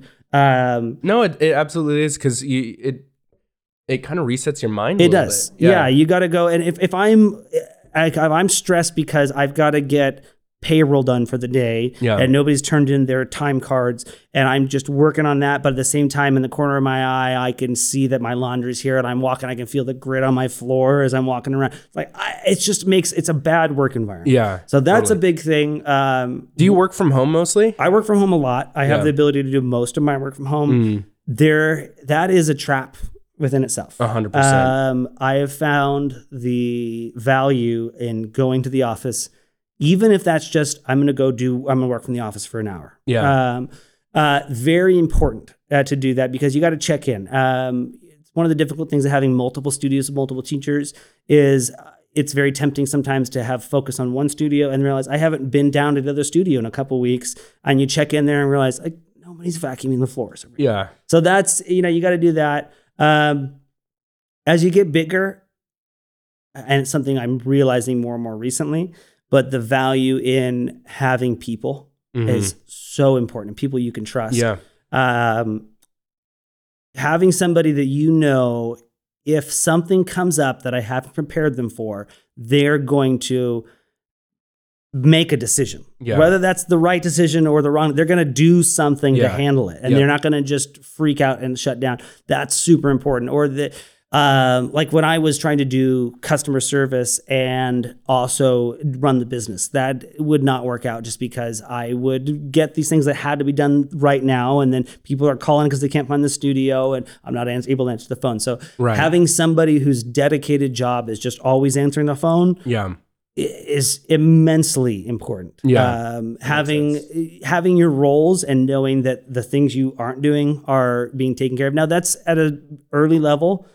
That's very important to be able to have your finger in every pie and know how to do everything in the business is a great skill. Totally. But that maxes out about 5 employees. And then at that point, you have to have a manager, somebody who's doing that for you. You have to have somebody who's taking your vision and enacting that for you. And how hard and like tips and advice in terms of transitioning from that mode where you're 100% doing everything to delegation? Well, that's where I am currently at right now. Yeah. And that's a hard spot. Similar to where, a current iteration of the business is my second or third attempt at doing this. You learn things from each one. The assistant I have working for me now is the 5th or 6th assistant that I've tried to bring on. And the first few times was bring somebody on and then realize, these are the things about myself that I can't, this is just a huge mess. I can't bring somebody into this yet. I have to fix my own stuff first, take the plank out of my own eye there. And then after that, it was learning, okay, this is not the type of person. You have to find a very specific type of person. So that's difficult is when you are finding people is, whilst it's a double-edged sword, while a good person can be a huge help, somebody who's not as good is going to cause more work for you. Yes. But then there's also the point of even the best person in the world initially is going to be an investment on your part. 100%. My assistant originally doubled my workload for the first few weeks. And because I have to train him and do all that. But now I get a 15-minute check-in phone call from him once a day, or he'll call me if he needs something. Yeah. And it frees me up. I've had a few days now. It's like I can actually take an hour off, which is great. Yeah. That's awesome. So have you gotten kind of, I don't know, some sort of mental checklist of like the qualities that that you look for in a good candidate for particular jobs? Yeah. So you figure out what you want. And the thing is that a lot of businesses do the thing where a lot of corporate ladders have the idea where you can promote yourself into your own incompetence. Where you get promoted to your level of incompetence, is what they say. Right. So you keep getting promoted because you're so good until you reach a point where you can't be good anymore. And the idea is that some people are going to be good for some jobs and not good for others. Like for me, I have been fired from multiple line jobs or jobs where I have to, excuse me. I've been fired from multiple jobs where I have a list of things that I have to do and follow that list. Even a very high-skilled, high-paid job there, not just somebody's on a conveyor belt, but where you have to follow this set list and do that. And that's something I am not good at. I get burnt out real quick. But I do good at having 1,000 kind of things that need to be taken care of and being able to handle those. The kind of more man. And then you get people that are extremely good at being helpers. And that's something I've looked for. That's a hard thing to find an assistant too, is somebody whose whole mentality is, what can I do to make this easier on you? But also competent enough that they can do it. It's hard to find because oftentimes you get somebody that if they're very competent, they want to be the leader. And you got to find somebody who's competent, but also wants to be the support role. Sure. That's a great assistant. That's something I've found recently that I've been working with. And then as I've brought on a partner recently who's going to be managing for me in the Medford branch and helping get our curriculum updated and stuff. And so that is sometimes when you have somebody at that higher level is hiring somebody who can do the things that you couldn't, fill the roles you couldn't. That's a tricky thing too. And finding somebody who's willing to work within your organization and follow your vision, that's smart enough to know what they want to do and to be able to argue with you and say, well, I think it should be this way, but also to follow your vision at the end of the day. Totally. Those are hard roles to fill. The upper management roles are the most difficult. It's, you can make up for one bad instructor in your team, but if your manager is poor, the whole thing's going to suffer. 100%. Yeah. That's kind of a deal breaker at that point. Yeah. And I've also, with those, you have to have a way to test them. With my assistant, it was bring him on and I test him out for a few weeks, see how he does. It wasn't going to kill me if I, had to let him go. Sure. The manager here, I'm lucky enough to have somebody that's worked with me for several years and has demonstrated their ability hiring from within. I couldn't imagine trying to hire for an upper management position from somebody from the outside. That would just be a nightmare. Yeah, there's just so many unknowns with that situation. Oh, yeah. And people can put on a very good veneer. Right. And then maybe if you're a bigger company with a little bit more, somebody that can cover the slack and you could really look into their background and stuff. Sure. But, who has the time for that? I think my final question for the evening is if you were to give yourself advice back in the day, when you were just starting out this whole business venture, what do you wish you knew? What do you wish you knew that you now know? Well, it's difficult because there are a lot of things that, you say, oh, I wish I would have changed that, but you don't know where you would have ended up otherwise. You did the things you did for a reason in the moment, at least. One thing I would have done maybe differently is charged more. I often charged very low prices, but that brought us in a lot of people.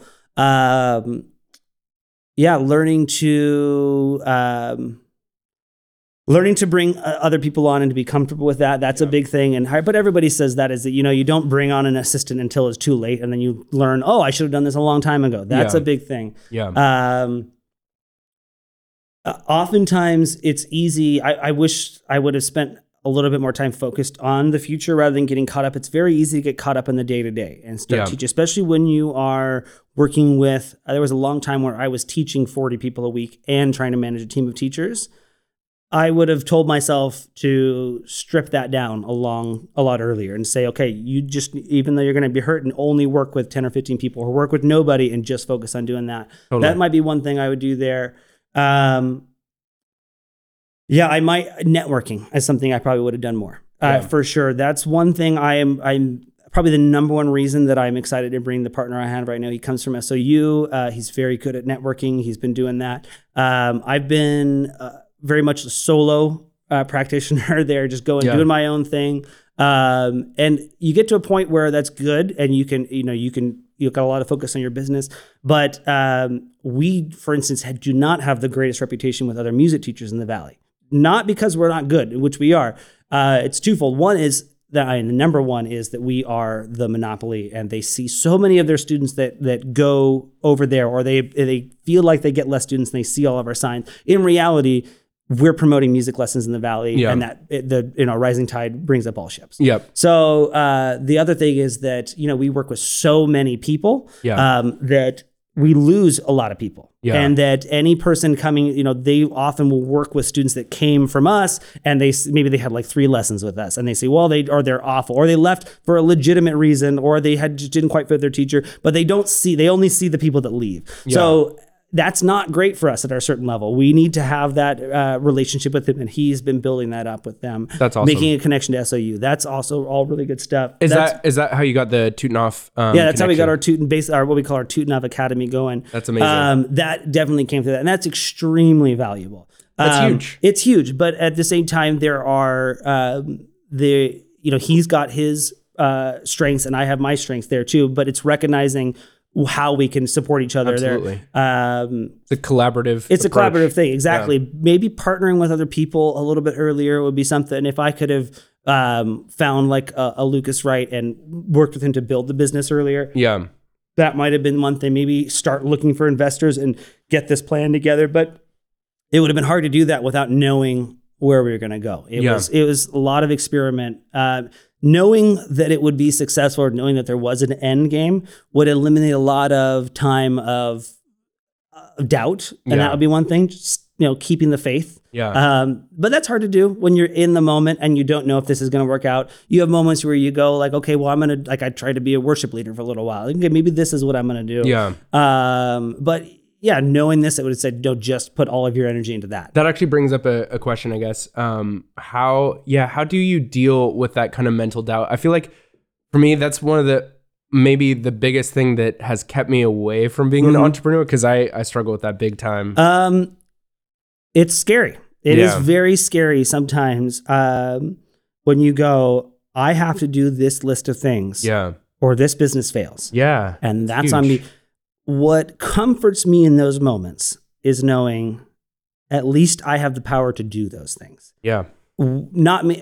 In other words, if I was an employee at some big business, I could go home and I could sleep at night. But in the end of the day, those things would still be a risk for that business. It's just that now the CEO is the one worrying about him. If I was being honest with myself, I'm in the same amount of risk. He can fire me at any time. I'm taking a pay cut to not worry about it. Yeah. They're still out there. Yeah, that risk I is still there. should still just be just as worried. That's a good point. But now as an employee, I don't have the direct control to actually be able to do something about it. So as a CEO, it's like, there's all this risk, but at the same time, I get terrified of the idea of going to work for somebody else and being able to be let go. It's the same mentality, I think, that keeps me terrified of flying but loving to rock climb. It's the same exact idea, and it's in my head. I feel like if the plane were to start going down, I almost wish that the cockpit door would just pop open. I would notice the pilot's unconscious, because I feel like I could do it. You know what I mean? Like, I would just want it to be in my own hands. That's the scariest part for me, is going up and knowing there's nothing I have no control over my fate. Yeah.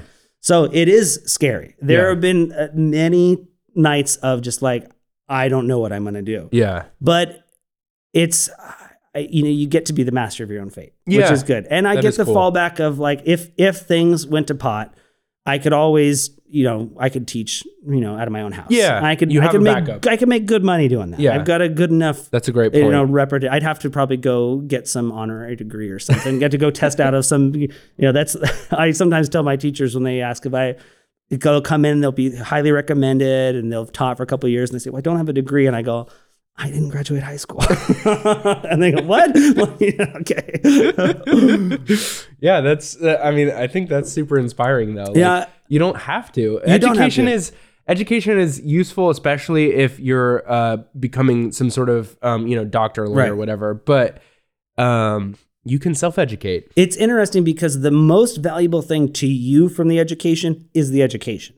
Or the networking. Well, that's the thing, is the most valuable thing to other people is the networking. So I mean, it's kind of backwards a little bit. It's like you go to get the education, but you're really getting the networking. Yeah. Where it's, if you go, you can get a full education just by going and doing it. Totally. And I wish there was a way to like actually just go, I don't need that. I just need the education, because you could strip down a lot of the costs and stuff. Oh, without a doubt. Like I've learned. I've talked with, I've got other musicians and teachers that work for me and people that have come from the SOU program. And I know after working with them that it's like, I outplay a lot of the people that come out of that. But at the same time, there's gaps in my knowledge. Sure. Like I wish I could go back and get that education. I always think like, it'd be nice to go and get a performance piano degree. Well, and you know that you can audit like classes. Yeah, exactly. And now we've got Tutanov working here with us. He's the one who teaches us. I'm just be like, can I get some classes? Yeah, totally. I mean, I love that. I like that. There is a thing about bootstrapping a business up that if you can do it, you end up with more. You kind of are building like hacking skills. Right. And I don't mean that in a derogatory way at all. No, I mean that in like you are kind of like, there's something about academic approaches that are a little bit sterile and maybe don't even fit the times anymore. Whereas we've definitely in our curriculum, there's a couple of things that I've developed and worked with from students. I feel like that there is, if I had one strength, it is in, and it really fits with music education, not to toot my own horn, but it's being able to recognize my ability to learn and to see how the learning process happens. Yeah. So I will often work with students, like when I started teaching, the people that have taught me the most, and it's totally, a catchism, but the people that teach me are my students. And it's because I would have a student that would be able to do something that others couldn't. And what is it that they're doing that they can't? And so, okay, how can I incorporate that into the, so we've found a few things just by working with them that I work with these people from SOU that come with me, and I'll go like, here's my approach. And it's like, this is the way we're going to do it. Like most of our curriculum is going to be based off of stuff that I've been teaching and things, but it's just, you spend the time doing it. And I taught 50 to 70 people a week for 5 or 6 years. That's wild. And then, I've taught at least 20 people a week for, 5 or 6 years beyond that. So you spend enough time doing something, you just kind of figure out how to do it. Totally. Whereas you could have gone, you could go learn and teach and then come out at 25 and then start teaching, and who's going to end up at, in their 30s at further along. And it's a toss up. It totally is. And so my background obviously is in software, but I taught myself all of that. Right. And the funny thing about sort of self-educating is you might have like really big gaps in your knowledge in certain areas, but slowly they do get filled in more and more as more time goes on, because you see like what everyone else is doing. Right. Well, there's a problem too with the typical approach to learning something where you go and you find a mentor and you just learn from them. You have zero experience, you get somebody. You're not going to learn how it works for you, and you're not going to learn. I mean, at the end of the day, there's some things that are just true for everybody, right? But you're not going to learn the things that you need to work on. Like you might already be good at some things and they're going to keep you focusing on these, but you really need to work on this. That's absolutely true. So if you go and you try the thing by yourself for a period of time first, like if you want to be going back to golf, if you want to start golf, you go and you spend a couple of months doing it on the course and playing, then you go get some lessons and you know what questions you can ask. I can't tell you how many times when I first started was learning piano, I would go work with somebody that was really advanced and they would show me other stuff and I would go like, I don't know anything you're doing. Like you're explaining things to me, but I don't even know how to say I don't know it. Like I don't know where to start. So I'm teaching one of my coworkers right now. I'm kind of mentoring him, and back in the day when I first started mentoring him, it was the exact same thing. It was like, I'm going way too fast. I didn't even know it because I wasn't really practicing being a teacher at that point. Oh yeah. And I'm just going a million miles an hour. You can do this, this, and this. But like, you don't get in the headspace of like, this person doesn't like understand even the basics of what you're talking about. You need to teach them to write a hello world program and tell them to do it in 10 different ways. It's like, it's frustrating. He's much better than that now, but this was like 4 years ago. Well, that comes back to that same thing of like, once you learn something, you very much forget of the mind state of what it's like to not know it. And what's so weird is I was really conscientious when I was learning software development of like, I am in this stage, I'm trying to intentionally remember what it's like to be here because I know I'm going to teach someone someday, but then I forgot it. Right. Well, that's why especially when it comes to teaching, I have found in the times when I'm not currently practicing on my own, I can lose that. Yeah. But if I'm currently working on something that challenges me and it keeps me in that learning mentality, even if it's more advanced, I can relate to somebody who goes like, listen, I know you're struggling with this, but look, like I've got one student who comes in and she's a little bit older. She's probably, she's retired, and she kept being really frustrated with her. She's like, I've been working on this song for like 3 weeks. And then she came in one day and I was practicing a piece by Chopin and it was really rough.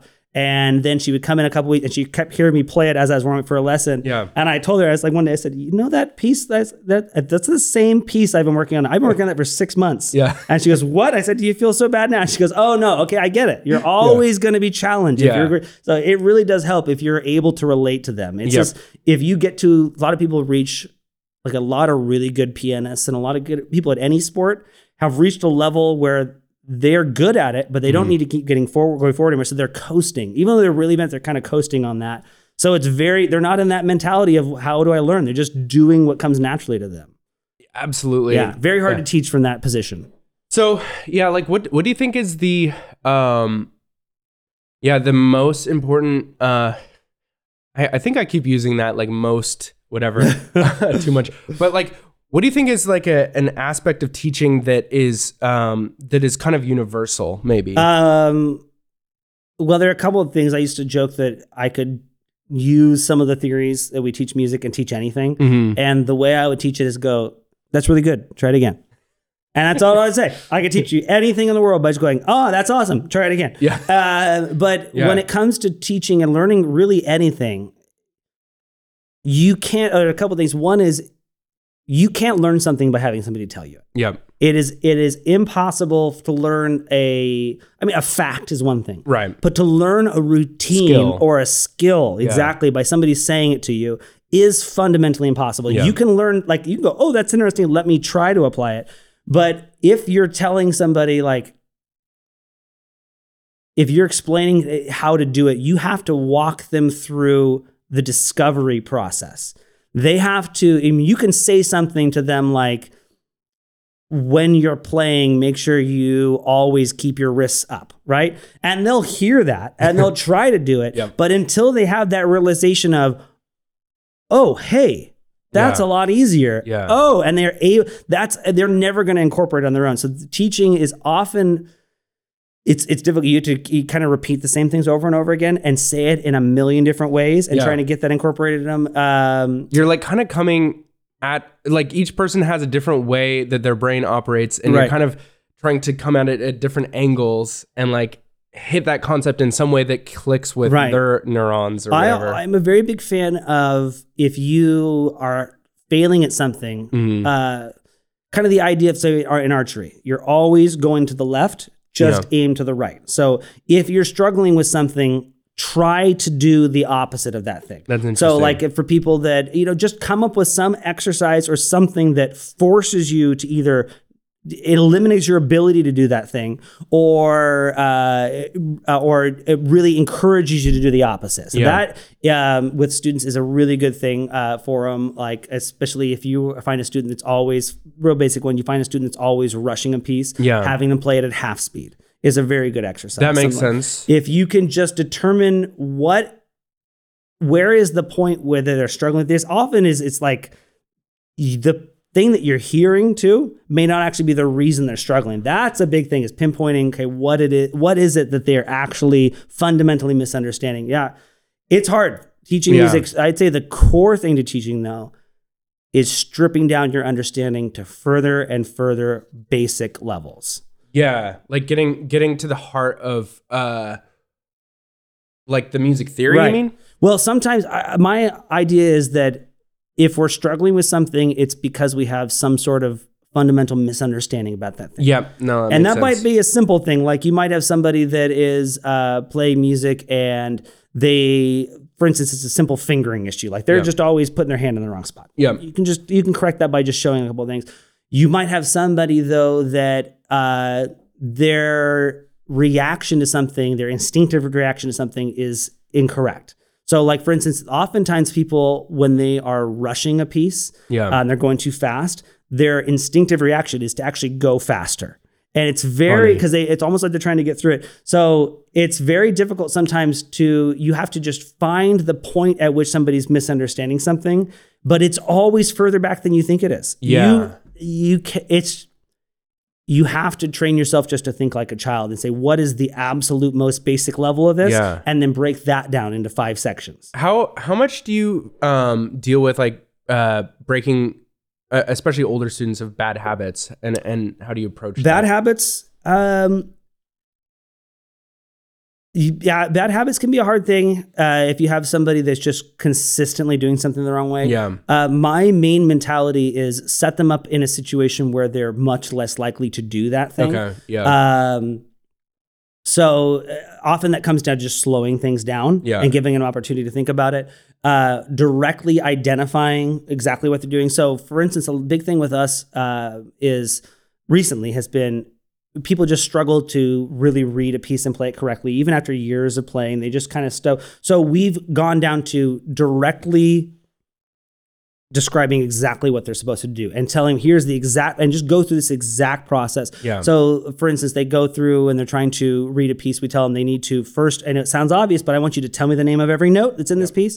I want you to clap the rhythm that's in this piece.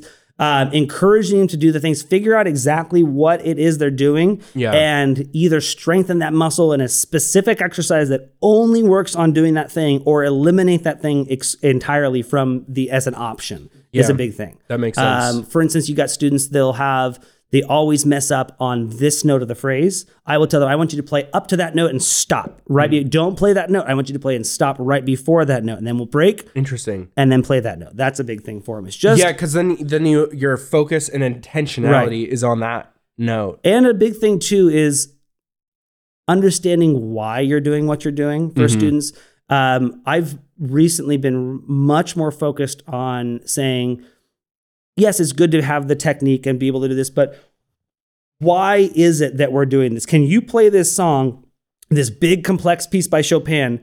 Can you play this with the left hand holding a chord and right hand simply playing a melody? Can you show me the stripped down basic version of this song and then tell me what is he doing on top of that? What are the exercises he's doing? Because when it comes to music, it's all patterns over very, very simple ideas. Yeah. And when it comes to learning something too, there's often a very step-by-step approach to it that's just hard to find. Like for a lot of it's like learning music itself in a very step-by-step approach is easy. Yeah. Problem is that it's so hard to find what's the next step. Yeah, like defining in a sense the curriculum in such a way that it really is incremental, right? Rather than I hate relating it back to what I'm teaching, but, right? But I will again. But yeah, it's 100% the same way it is with teaching programming. Like, what do I teach after this thing or after this concept? Right. Because they don't necessarily tie together. Yeah. But like figuring out that thing is tough. I've also found for myself too that it's much more impactful. It goes back to what I said before, is you can't tell somebody something. Yeah. It is much more impactful to somebody if you lead them to a discovery. I love that. So you tell them, like somebody asked me a question, and if you can, in any case, if you can get them to answer their own question, it's going to be way more powerful for them. So they say, why is this? And you go and you say, well, tell me, what happens if you do X and Y? What's the result? I love that. I think then that's they huge. can say, "Oh, okay, I get it." And like one big thing of my students is, I got this one kid I work with. Every time she hits a point where she stops and thinks about her mom in the back goes, "It's A flat. Just play the A flat." And I just want to go, "You need to not be in here," because what I want to do is go to her and say, "Okay, awesome.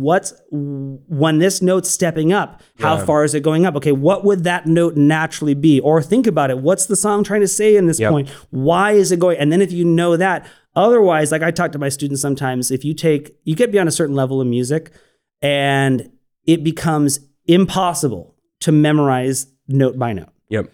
You get to even, like, there's some pieces by like Rhapsody in Blue, George Gershwin. It's like 30, 40 pages of music.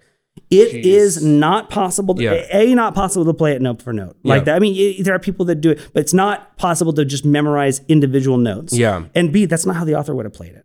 Yeah. So these people, I tell you, if you need to know, you need to know why it is the way it is. What is the story he's trying to tell? With one of my students right now, what we're doing is I before we learn, we're working Claire de Lune right now.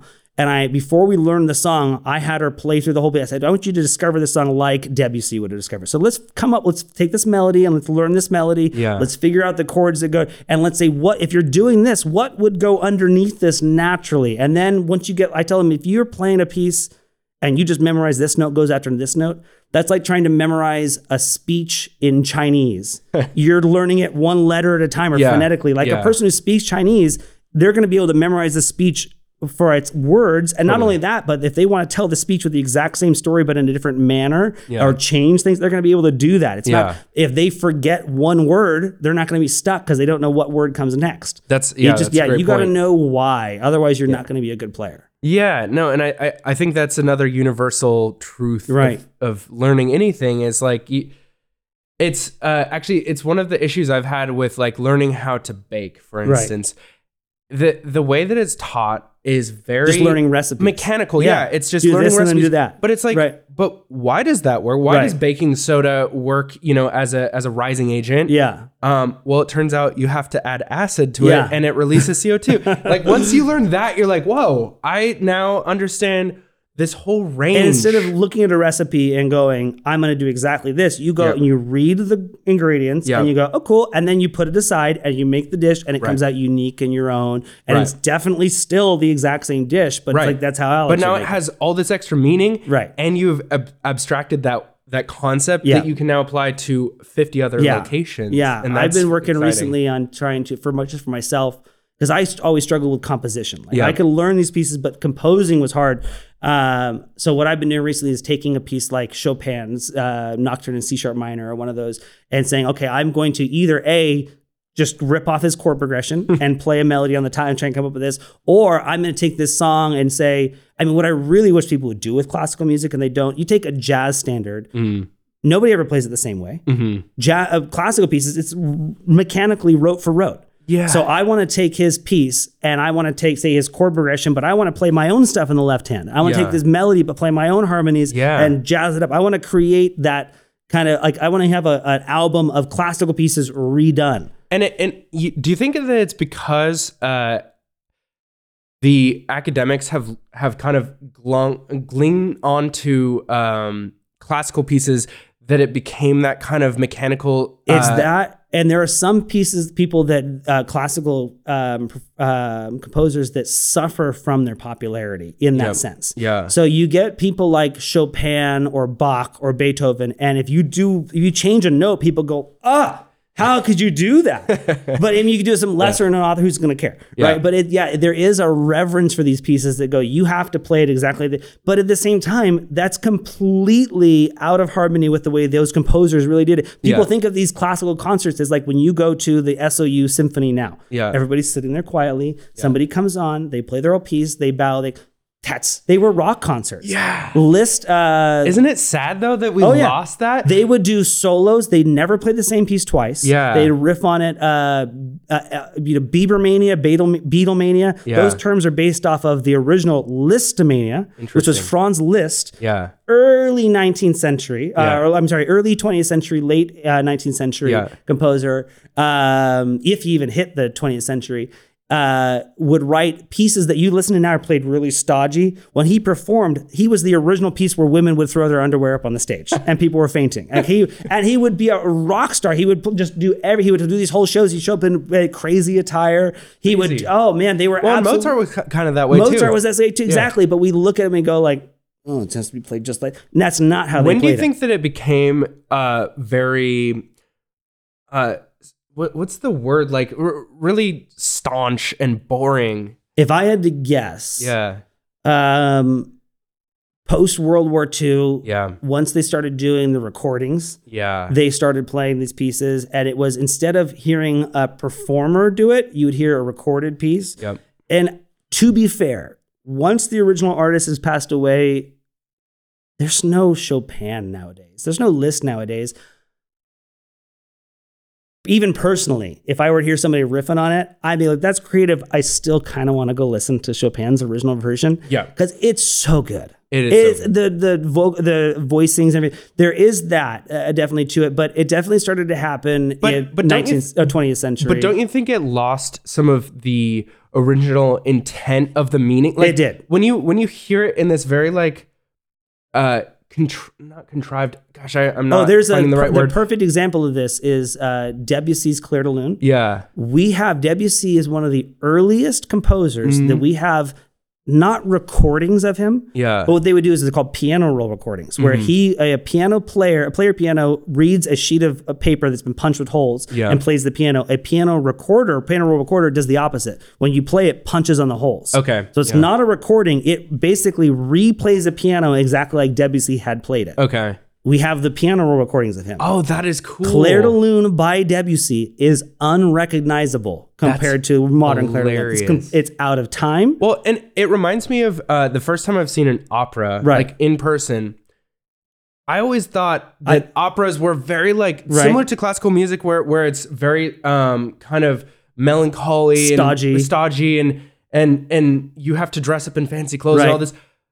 It's just a big love story. It's like they're very cheesy, actually. It's almost like a modern soap opera, but it's it's being sung at Well, this, you like, remember the it's opera scene in hilarious. Amadeus. Yeah. Yeah, it's very much more like that. Yeah, yeah. 100%. But the way that we do them now, and same with classical music, Right. it makes it feel like it's so much more like dark and There's a reverence for the old reverence. times. Yeah, That's exactly. perfect word for I mean, it. there is that where we kind of treat it like that. Yeah. But I mean, I kind of like seeing somebody who opens those pieces up a little bit. Yeah. And has a little bit of fun with it. I would like to see an album of modernized classical music. Well, in a sense, we do sort of modernize classical music with maybe just because I'm a closet fan of metal. It is sort of classical music, but just in a really ridiculous way. Metal, I have heard many like pieces where I go, that's really very classical, and it's metal. It's very good stuff. They're some of the most talented modern musicians. Right. I mean,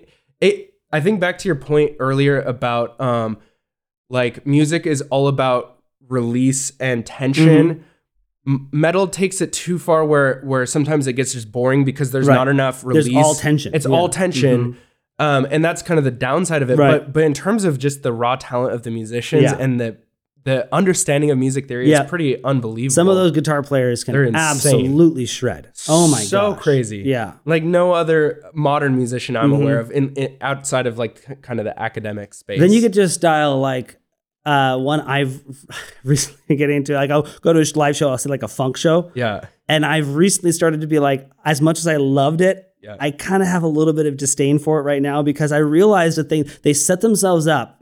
At least a lot of funk bands do, where you'll see like the piano player and the guitar player playing these really intricate riffs, like prog funk a little bit. And then I started playing along with them and looking at it and realizing they've set up a certain musical situation where you can literally play any note at any time. And they are playing, often they are literally running their hand up and down on just different scales. And it works because they've thrown all of it out the window. And your ear kind of gets used to just hearing that. It's more complexity. Yeah, you can be deceptively complex. And then tying this back to our previous conversation about this is, I think there is also something to hearing the same, like the reason that music is kind of cultural is if you hear the same thing long enough, eventually you kind of get used to it and you kind of like it. And I think it's the reason, at least for me as a kid, I hated tons of styles of music. Yeah. I only liked rock because of the beat. Yeah. And then, but as I got older and as I listened to more, you start appreciating the nuance in all these other forms of music. Yeah. To the point where you now, maybe it's tricking yourself, but you actually like it, you know? Well, it's like with cooking. Like I know if I don't like a certain ingredient, like I used to not like jalapenos. Yeah. Or I didn't have a big taste for onions. Right? Yeah. So you find one dish in which that thing really shines and you're like, oh, okay, I get it. And then you can incorporate that into some other things. And then eventually your taste buds adapt a little bit or your brain adapts a little bit and starts enjoying those flavors. Right. Yeah. Yeah, I know. It's difficult sometimes with different styles and finding a love for all sorts of different stuff. But it's like... There's still styles I don't like. Oh, yeah. But I definitely like a lot more than I did as a kid. I do. I tend, even as a big music guy, I tend to like stuff that's pretty approachable. Yeah. And some of my absolute favorite songs in the world have like 2 chords in them. How do chord progressions relate to... How does it relate to... the scales and all that, and how do... Oh, simple question. Yeah. No, I'm elementary in my understanding of music theory, so... Well, the most basic answer is that within a scale, you got 7 notes.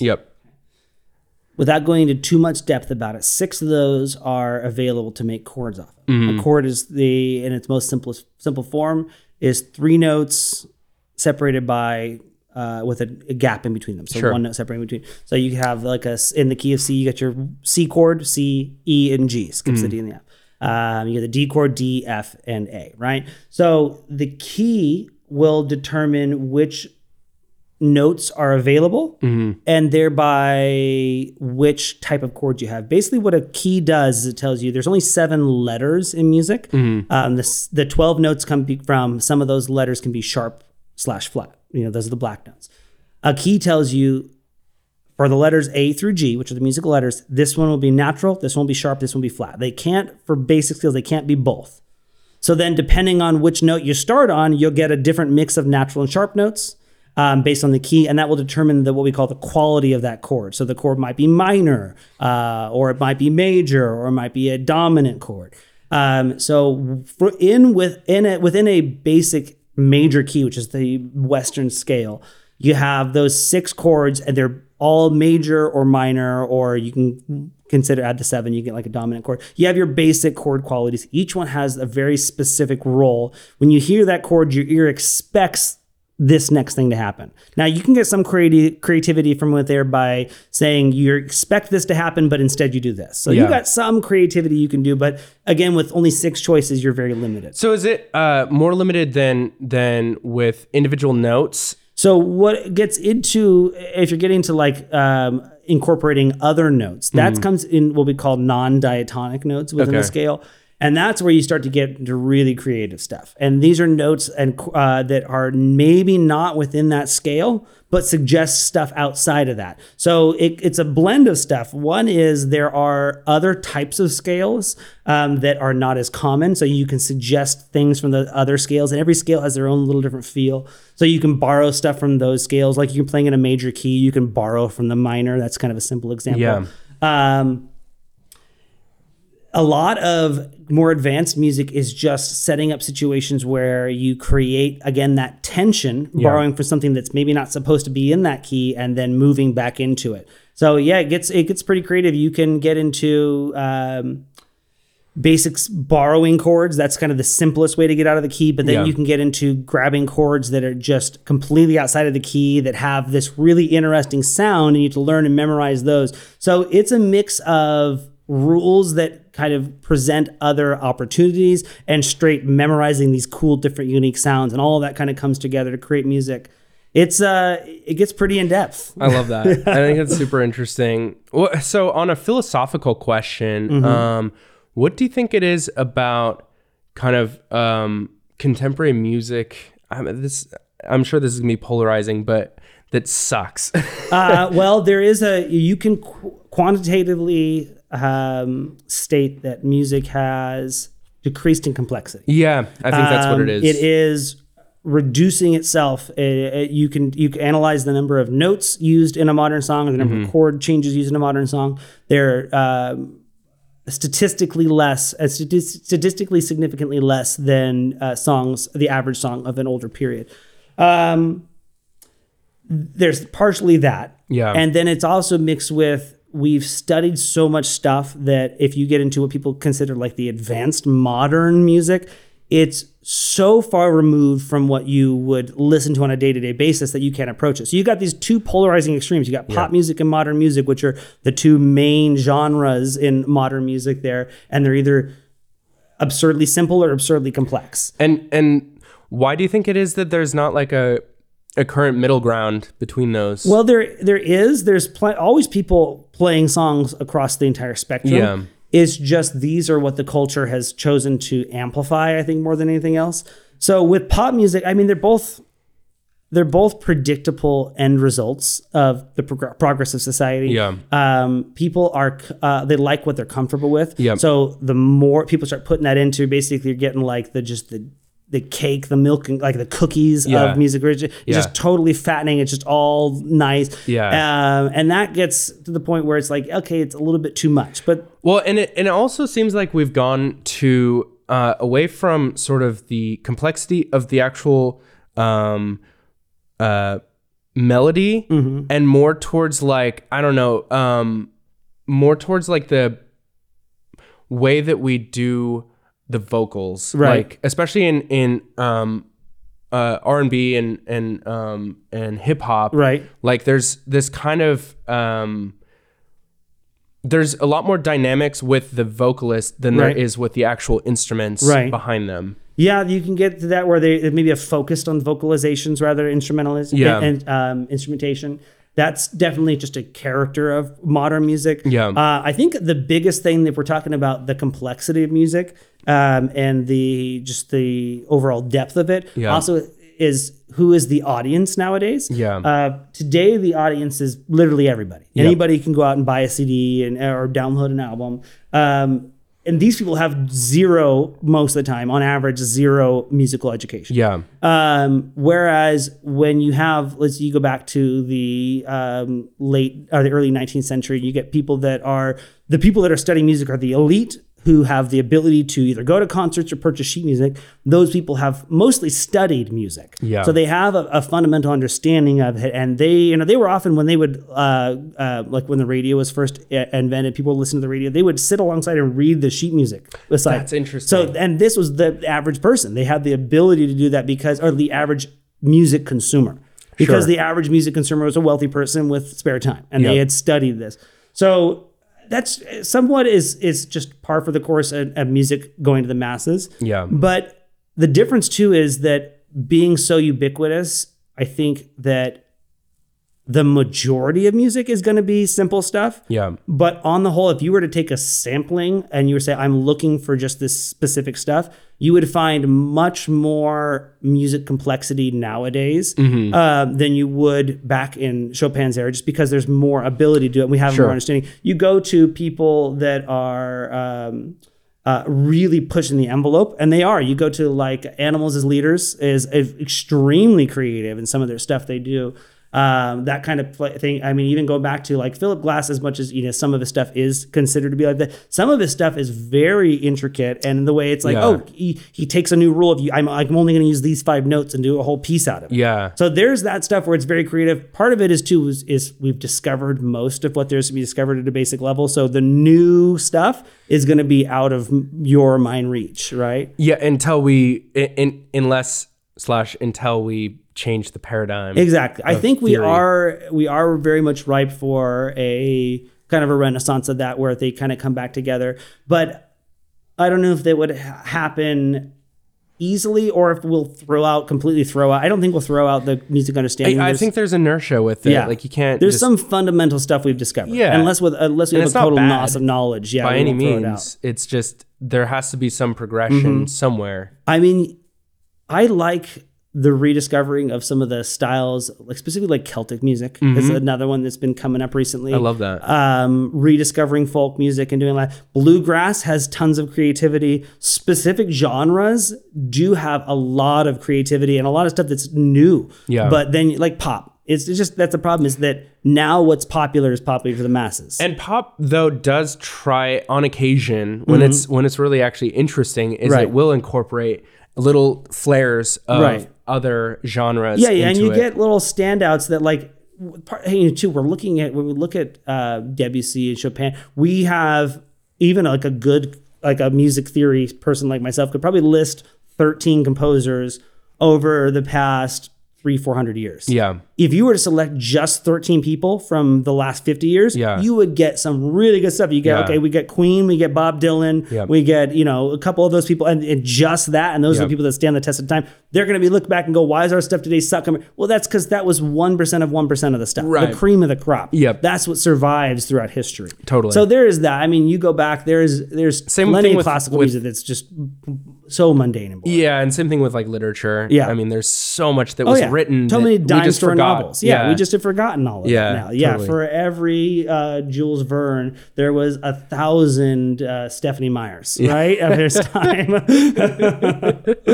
Yeah, absolutely. Yeah, so I mean, that's part of it too. I mean, it is getting simpler on average, but there's still stuff. It is hard to discover new things.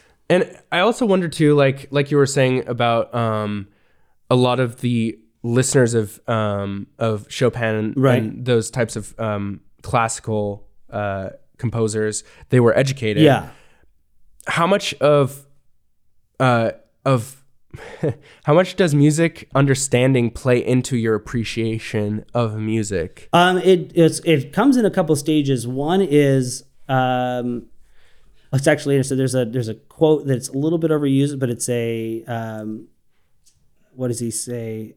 When I first studied, it's not Zen, but it's basically when I first started studying the ideas of Zen, that mountains, before I studied Zen, mountains were only mountains and rivers were only rivers. Then when I studied Zen, mountains were no longer mountains and rivers were no longer rivers. Once I began to understand Zen, mountains were once again mountains and rivers were once again rivers. So it's that thing you go through of like, when you don't know anything about music, my mom loves to grab me and go, look at this kid on America's Got Talent. Isn't this so good? And I go, yeah, that's not that good. Like I have zero appreciation for that. Yeah. And I mean, she loves it. And I mean, and there are plenty of stuff that like, I can't stand Justin Bieber music. That's actually a great point. You become almost, you filter out a good chunk of what you might have once appreciated, but and replace it with something else. It loses the magic a little bit. You're like, okay, I know how it's done. Yep. But then you reach a point where you go, oh, now I can see I can understand the complexity of what they're doing. Yep. Like somebody who doesn't have the understanding can listen to a piece by Chopin will be very much the same to them as like,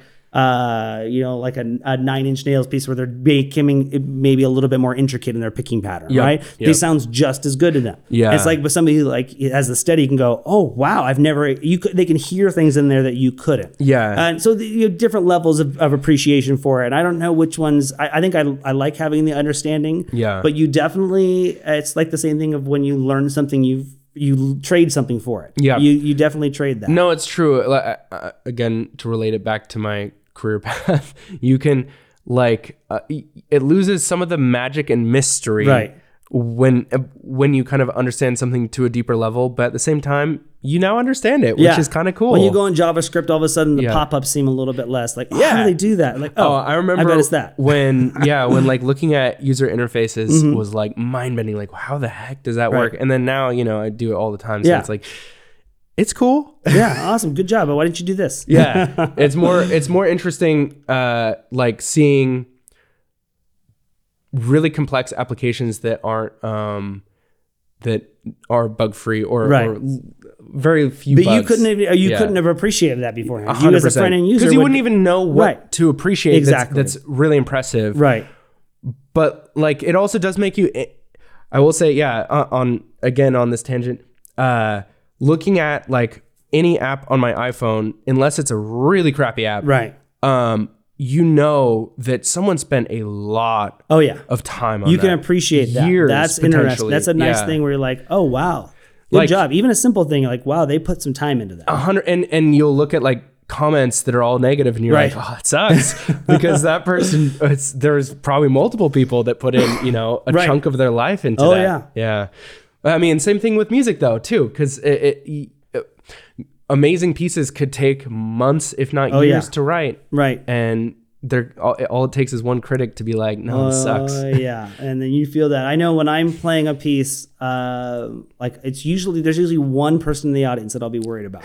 Like I had to do a play for one of my cousin's weddings, and one of my aunts is like a pretty accomplished classical pianist. And I was like, I've already got this song to the level where the audience, nobody's gonna know the difference. I feel good about this, but my aunt is gonna be there. She's gonna know every wrong note I play. It's like, nobody else will, but you play to those people. It's like, those are people you want to impress. Yeah, totally. Yeah, because what do you care about some rando that you don't even know? Yeah, totally. It's nice. Their applause is fun, but that's about it. Yeah, exactly. If you can impress the person you actually know, that's way more satisfying. Oh, yeah. Totally. No, I get it. Well, I think this is probably a good place to leave off. There we go. That was fun, man.